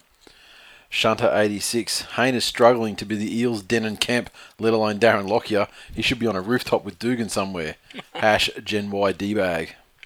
Make me a sandwich. I reckon if you got a bunch of Walkers and put them into a Para jersey, they'd play better than Para tonight. The Walking Dead. Devonhead. Parramatta really wanted to give at Paraman Mark II a 50-point game for his birthday. They delivered. And so we should probably mention that, a former Gronk of the Year winner and one of our, I wouldn't say his longest listeners because he didn't get on until season 2 of the show, I believe. But it was his birthday on Monday, April Fool's Day. How fitting. You could not plan it any better. And but Kyle, happy birthday and all that, and I hope you had a great day. I know you had a great day. We saw on Twitter. Apart from this fucking Gronk of a team that you've dedicated your life to, losing 50-0. Aussie 11198. I never bought into this Ricky Stewart bullshit. Ricky is as much a saviour as Nathan Brown on Still Knocks. Rally Towel. At Clay Infinity. Sonny Bill brings the butt plug to the Eels and brings 50 Shades of Grey to Ricky's face. 50 Shades of SBW. I suspect that Clay might have similar thoughts about Sonny Bill Williams to yourself. I think so. And Caleb, mine, bitch. Caleb Shanks, finally. Parramatta are the town bike on prom night. They just got laid back and got smashed by Cox. The saddest part is it looked consensual.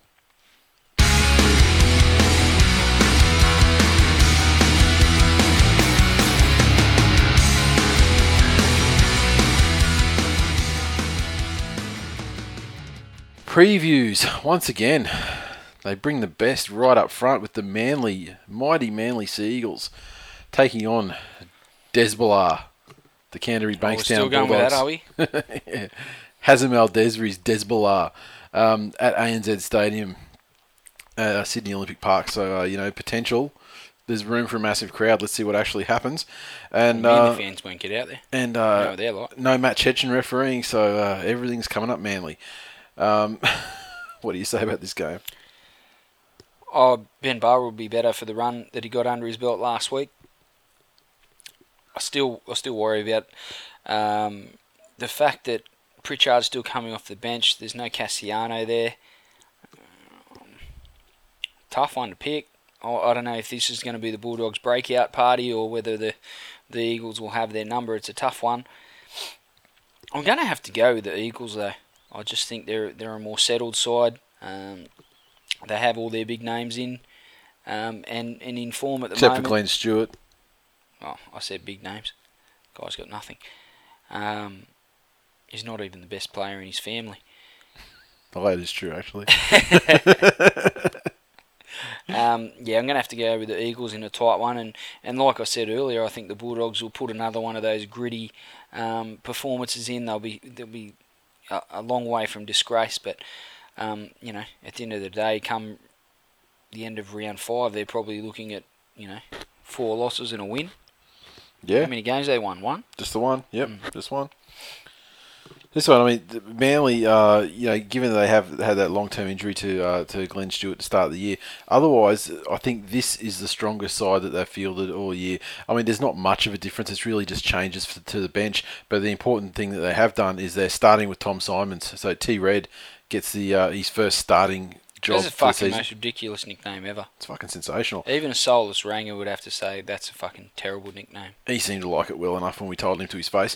Jamie Buhrer has been put to the bench, and I think that's a good move for him as well.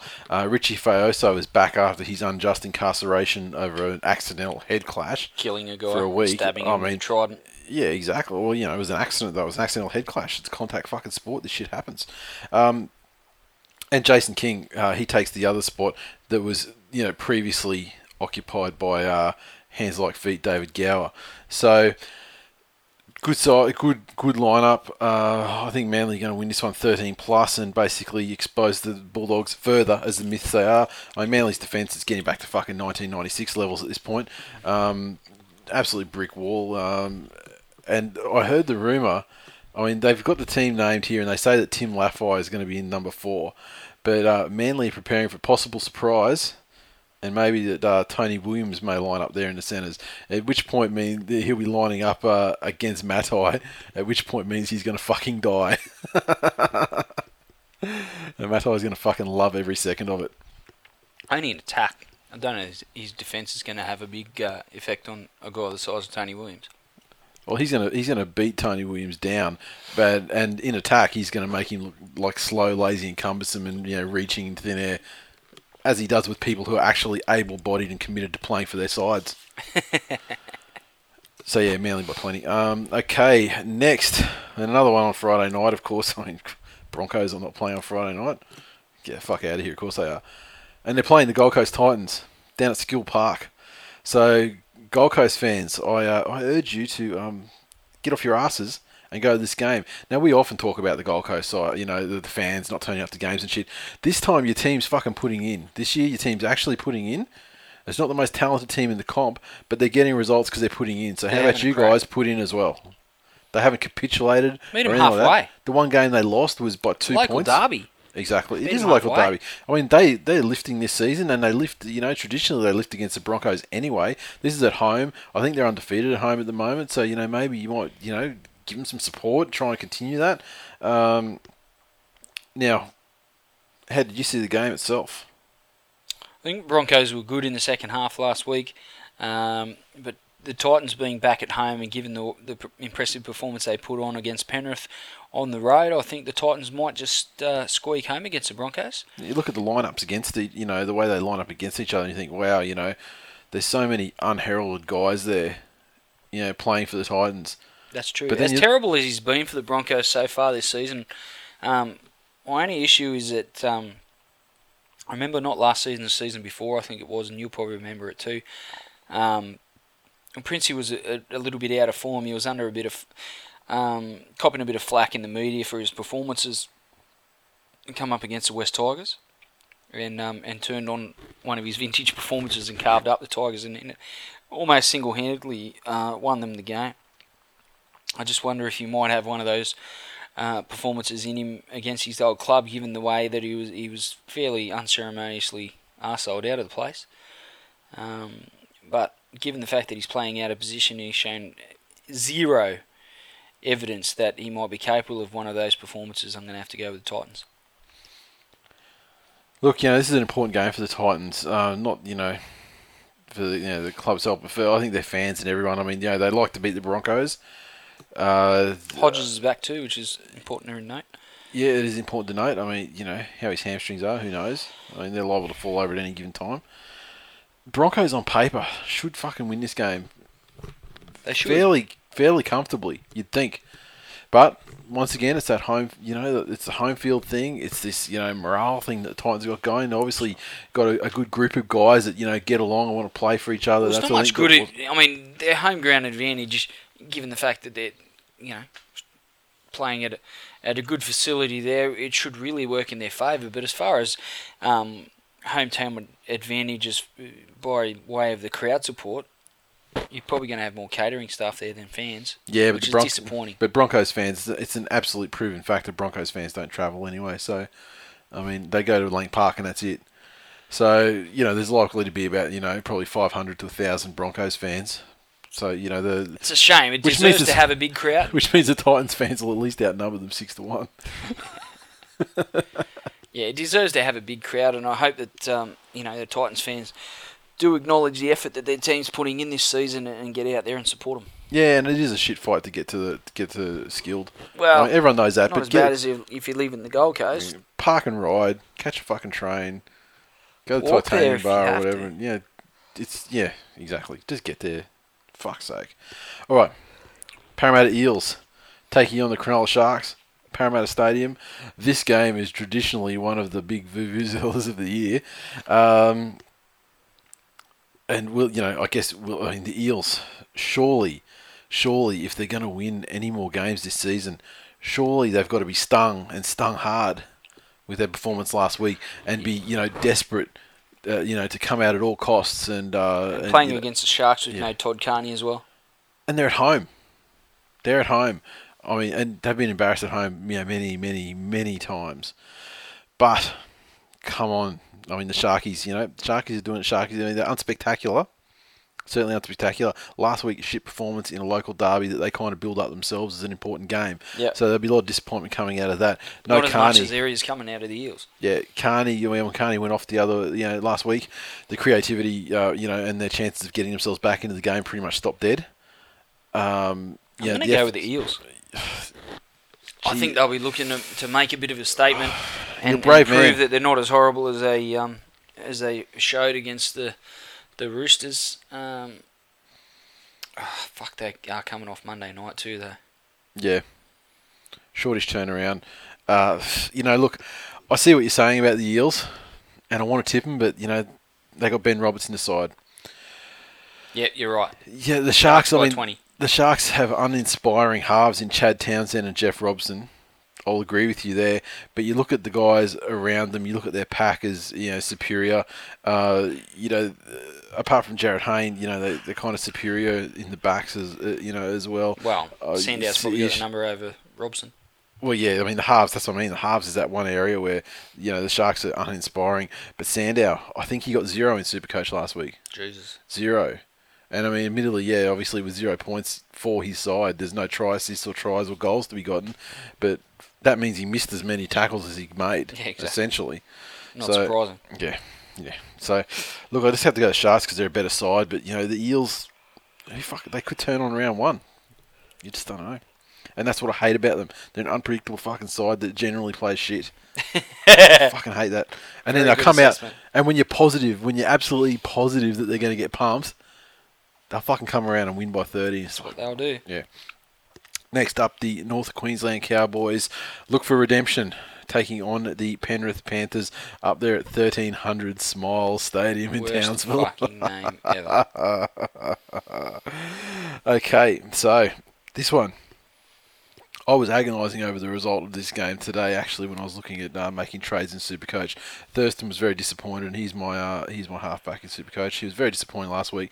But eventually, I came to the conclusion that he is going to take his revenge on the Panthers and fucking massacre them and probably score a try himself, Thurston is coming. Lay That's on what the 3 to Panthers 4. were telling us. I think he's coming to fucking destroy your side in this game. It's a statement game for him as well. With him choosing the Cowboys over the Panthers, that'll be meaningful. He'll want to put on a good performance to, I guess, show them what they're missing, sort of thing. I just can't see a way for the Cowboys, despite the way the Cowboys have gone, as opposed to the way that they were, kind of hyped up and their trial form and stuff. I can't possibly see a way for the Cowboys to win this game. Penrith a bit, surely they're a little bit disillusioned at the moment. They've sacked players. They brought Blake Austin into the side, who has been playing well, from what I understand, in the lower grades. Yeah, a bit of a tough ask for him to go out there. Yeah. And try and work against Jonathan Thurston in the halves in a fairly untried and untested halves combination with Tom Humble. Tough away game for any side as well. I'm going to have to go the Cowboys, I think. I think the Cowboys by how many, honestly? I think they'll win it easily. I think Thurston might, show us glimpses of his best again. Pretty sure you did just say you can't see a way for the Cowboys to win this game. To lose, I meant. I can't see a way for them to lose the game. And I honestly can't. I think they'll win by fucking billion. Or maybe not a billion, come on. That's a little bit excessive. That's a slight excessive. I think the Cowboys will be able to take this out, with a ballpark of, 30 to 10-ish scoreline, I think. If not more. In front of what will probably be a big crowd. Yeah.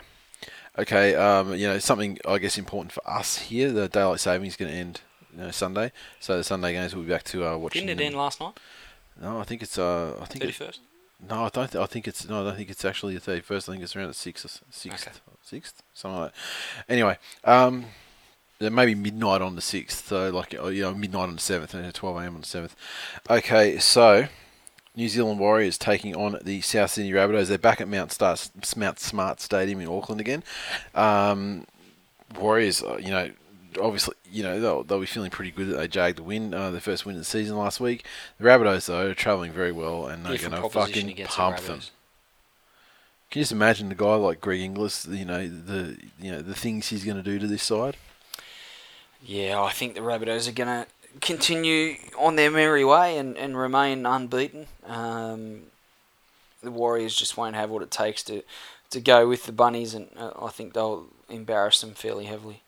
Yep, and if the Warriors won this, my goodness, we might. It would turn some heads. It sure would, but I can't see it happening. Yeah, Rabbitohs by more than the Cowboys will beat Penrith.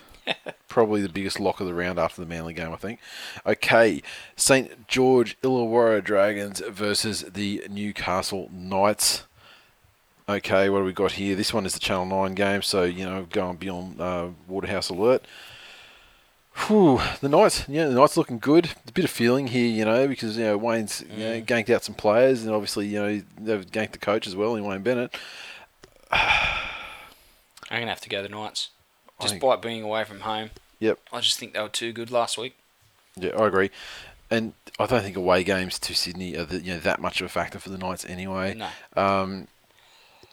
I do believe they've lost Bo Scott, so one of the players who would have had, a great reason to, have a big game. It's going to be out long term too. Yeah. With some groin surgery, so. Yep, but they still have Jeremy Smith in there, and who else have we got there? Darius Fluffy. Boyd, of course, Fluffy, yeah. Can't forget Fluffy.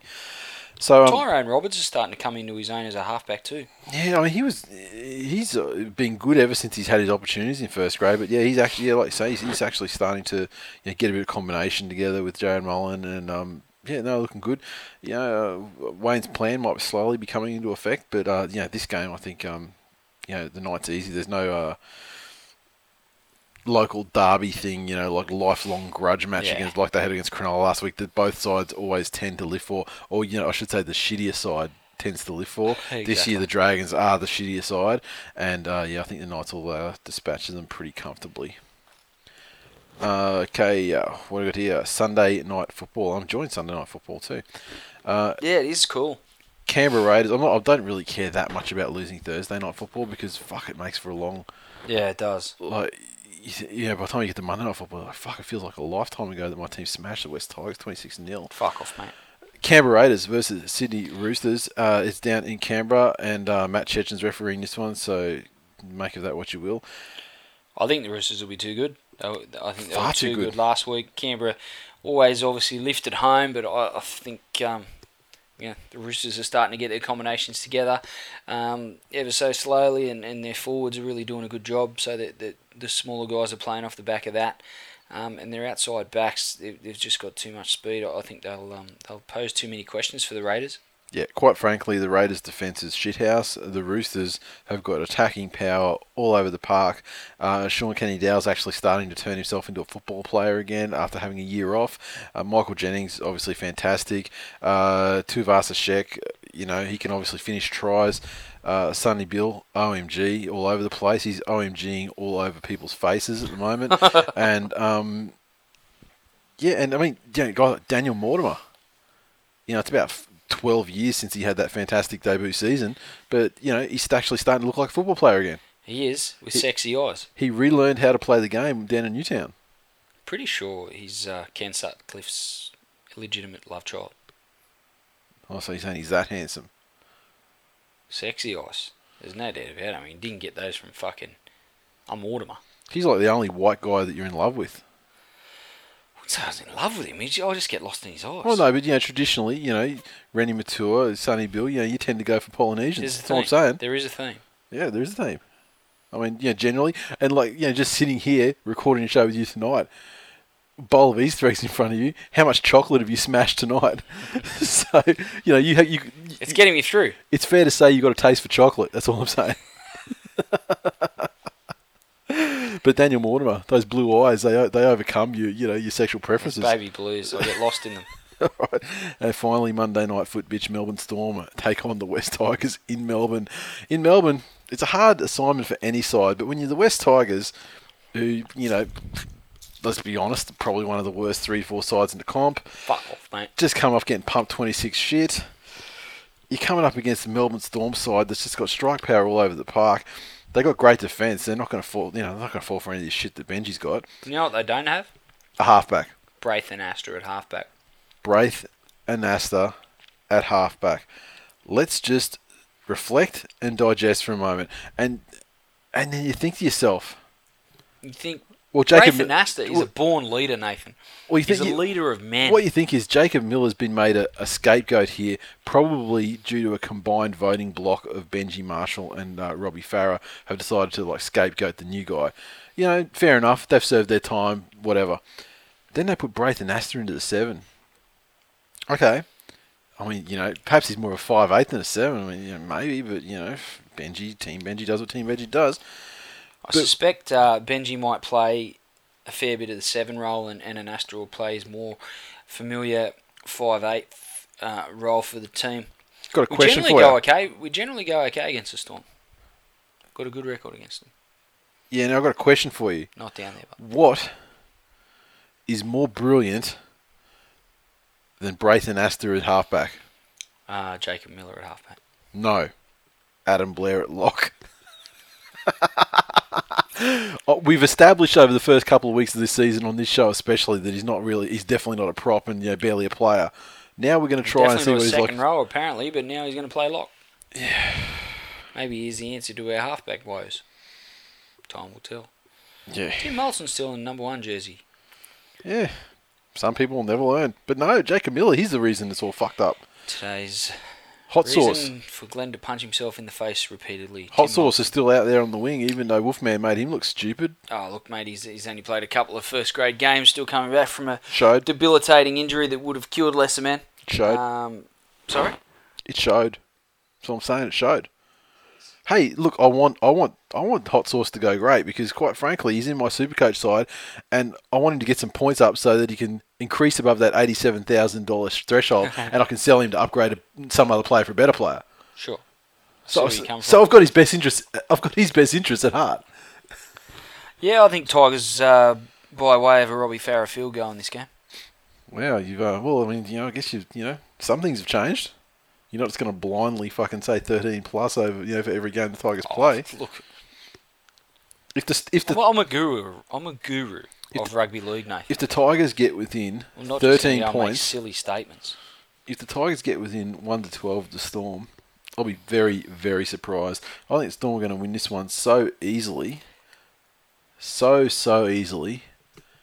It's going to be probably nothing could be more demoralising than last week because it was to me. So forget that whole train of thought, but the Storm are going to win easily. Easily. Tigers by 1. Because you know what, the Storm... Heard it here first, load up. The more you put on, the more you get back. Because the Storm, one thing they do want to do is make a statement that right-hand side, defending the left-hand side attack, is not as shit as the Broncos made it look in the second half. If the Broncos can put that many points on in a half of football, the Tigers can put 2.5 to 3 times on that many points on them, and and then probably have a number of defensive lapses, allowing the Storm back into the game, at which point Robbie will have to kick a field goal and save us. And as Robbie Farah's do. Yeah, and if he doesn't get pulled. Yeah, I was going to say, your theory is very sound if he's actually on the field at the time the field goal is necessary. And you know what? As we found last week, there's no guarantees.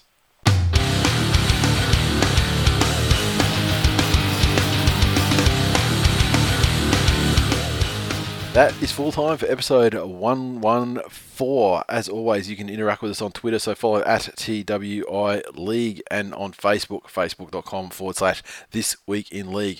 Make sure you hit the like button, share our posts, and you know what? We can see when you do it. We can see who you are, who's sharing it. You know, we know who's been good, we know who's been bad. So, you know... We know who doesn't give a fuck. Yeah, exactly. We know who's taking notes of the dumb shit we say and posting it on Twitter under the guise of TWiL_quotes. Possibly the greatest human ever. Best quotes from the best podcast, etc. Okay, iTunes. As if our egos isn't big enough. Exactly. Aren't Now, big enough. iTunes, we got a review over the last week from Morso. That is at Morso on Twitter, MAWSO. So thank you very much, sir, for your review. And the title of the review is Expletive Deleted, Rip Roaring Show.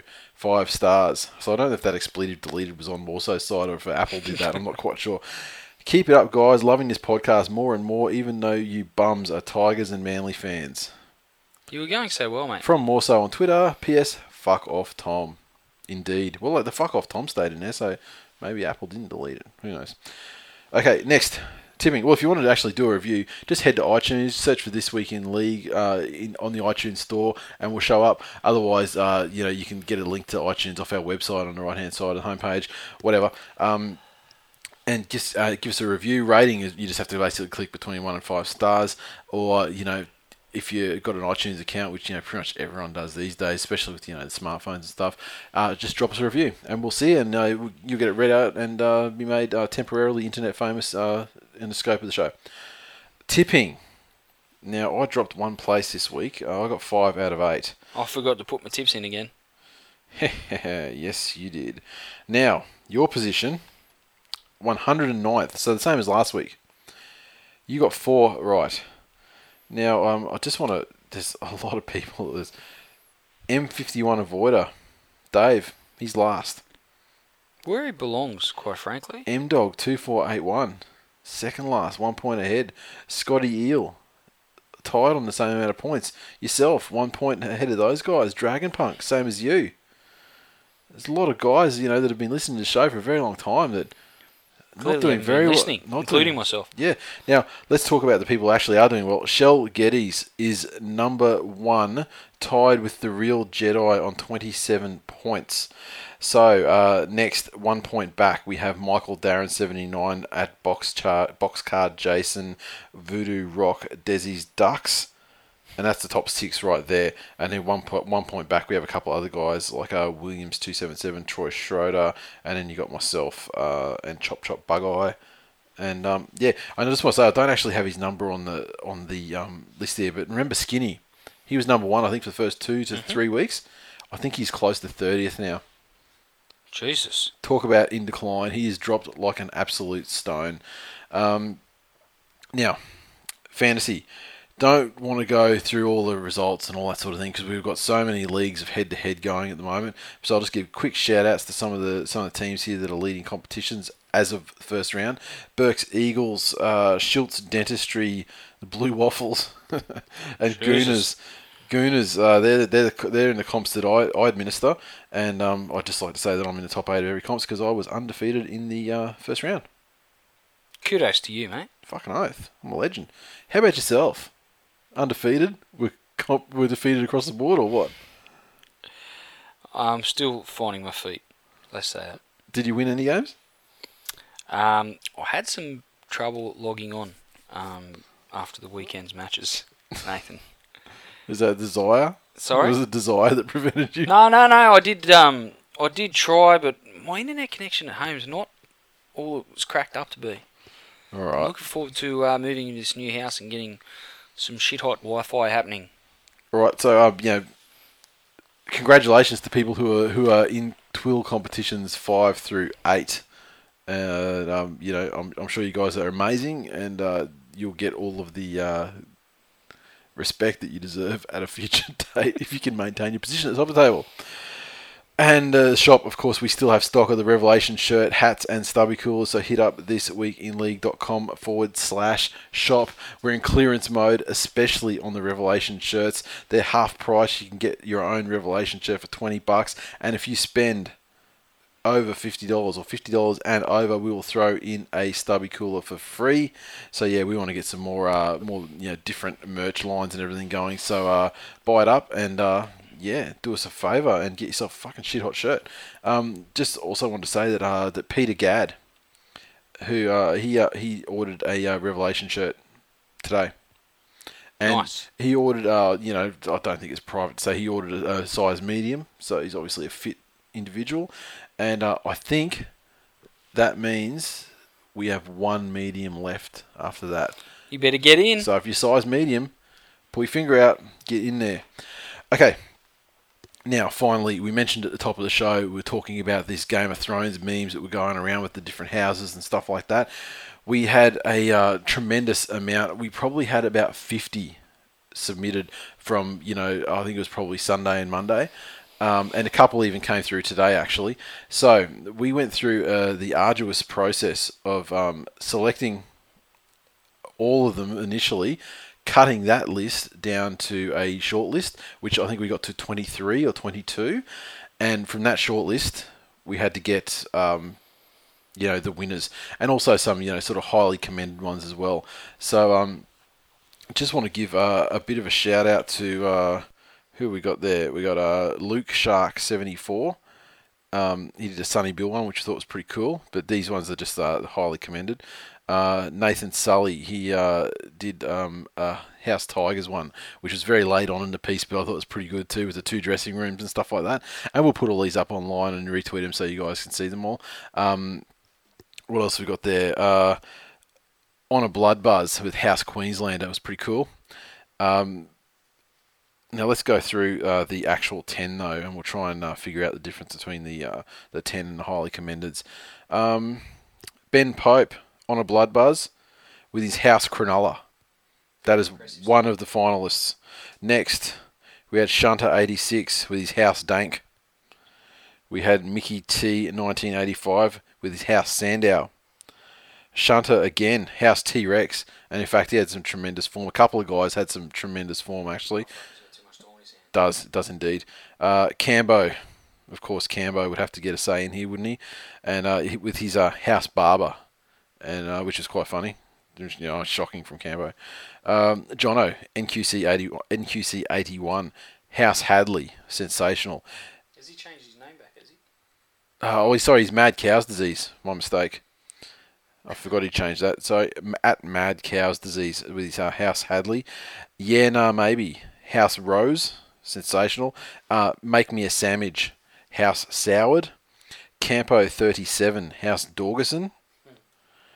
And Caleb Shanks. Now I've written down what Caleb's one was wrong, so I have to go through and look at these ones again to figure out which one it was. Oh no, was it House Hopper? That was the last one, was it? No, I think that was an honourable mention. That was an honourable mention, wasn't it? So what was the other one missing there? I'm just trying to open up this one here. It may have been no, House Out, we got that one. House Blakely. Shout out to Shunter for the House Blakely. It was very good, but we just, and then we got Campo 37 with House Dorgerson. Showed my wife the House Blakely one. Yeah, she like it? Big fan of it. Made a doormat out of it? Quite, she thought it was quite accurate. We had Fubar _84 with the House Dragons one, also highly commended. Maybe another highly commended one with House Monaghan, which was sensational. House Soured, of course, sensational. That one's in the finals. So maybe I think that's it. I've got the list in front of me here. 3, 6, yep. We'll post them all up on Facebook and retweet them on Twitter so you guys can have a look.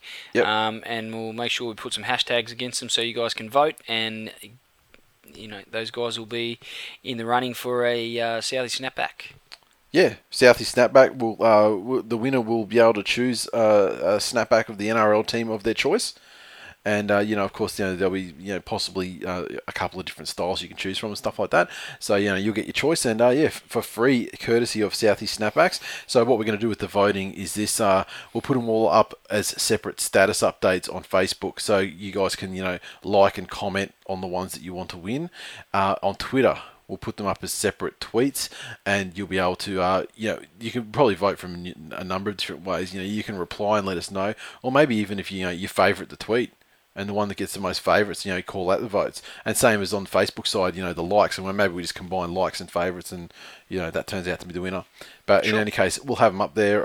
If not by the time you're listening to it now, certainly shortly after that, and we'll put them up on Facebook and Twitter, letting you know when it's all ready to go. And that's the way it's going to happen. And best of luck to the guys who are finalists. And thank you very much for your input.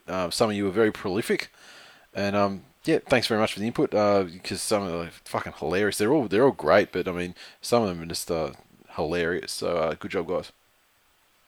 Now, that's all we've got time for. Longest show of the season. Yes. Just cracked the 2-hour mark for the first time. Remember when it used to be regularly 3 hours? Yeah. Fuck, How those did we days. do that? Those days were strange. Well, we used to start a lot earlier, I guess. Yeah, true. Because it's getting late now, anyway. But yeah, that's all we've got time for this week. Go Manly, smash Desbala, make me happy. Tigers shocking the world, beating the Melbourne Storm. Tigers shocking the world, getting within 13 points. But I sincerely hope that the Tigers win for you. I'm going to tip against them, and I may even have Melbourne anchoring a multi against them. But I'd be prepared to lose tips and money to see a smile in the young guy's face. Oh, that's lovely, mate. Thank you very much. Now, why are you molesting my my vinyl figurine of the Khaleesi? Because I just wanted to check it out, because in the show, she's hot as fuck. Just saying. All right, then. There's a random thought to finish the show. All right, then. See you next week.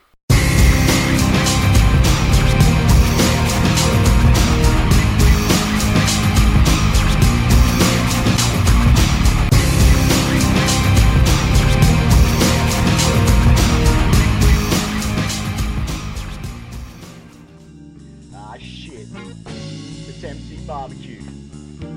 Then I got a bone to pick with Channel 9 and the NRL. What the fuck were you idiots thinking when you decided to get Tom motherfucking Waterhouse on your broadcast of the NRL?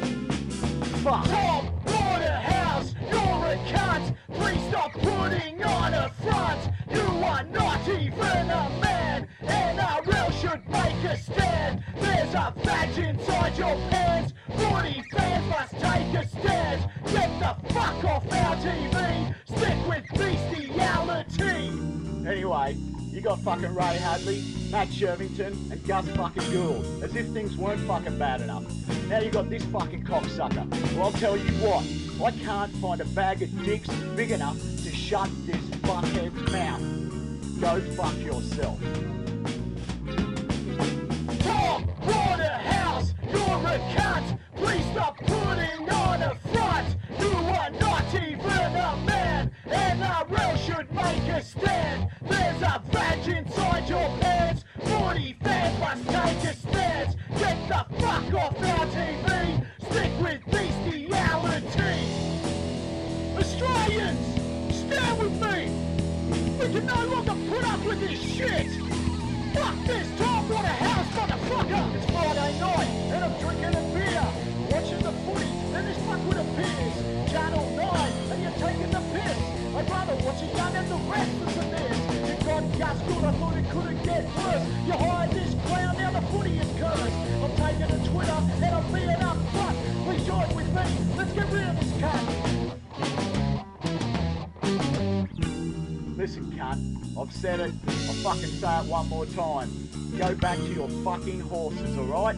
If you don't, I will soak my Brisbane Broncos rally towel in chloroform, come and put you to sleep, and then cut you into little pieces and feed you to the Dolphins at fucking Tin Can Bay. Got that, motherfucker?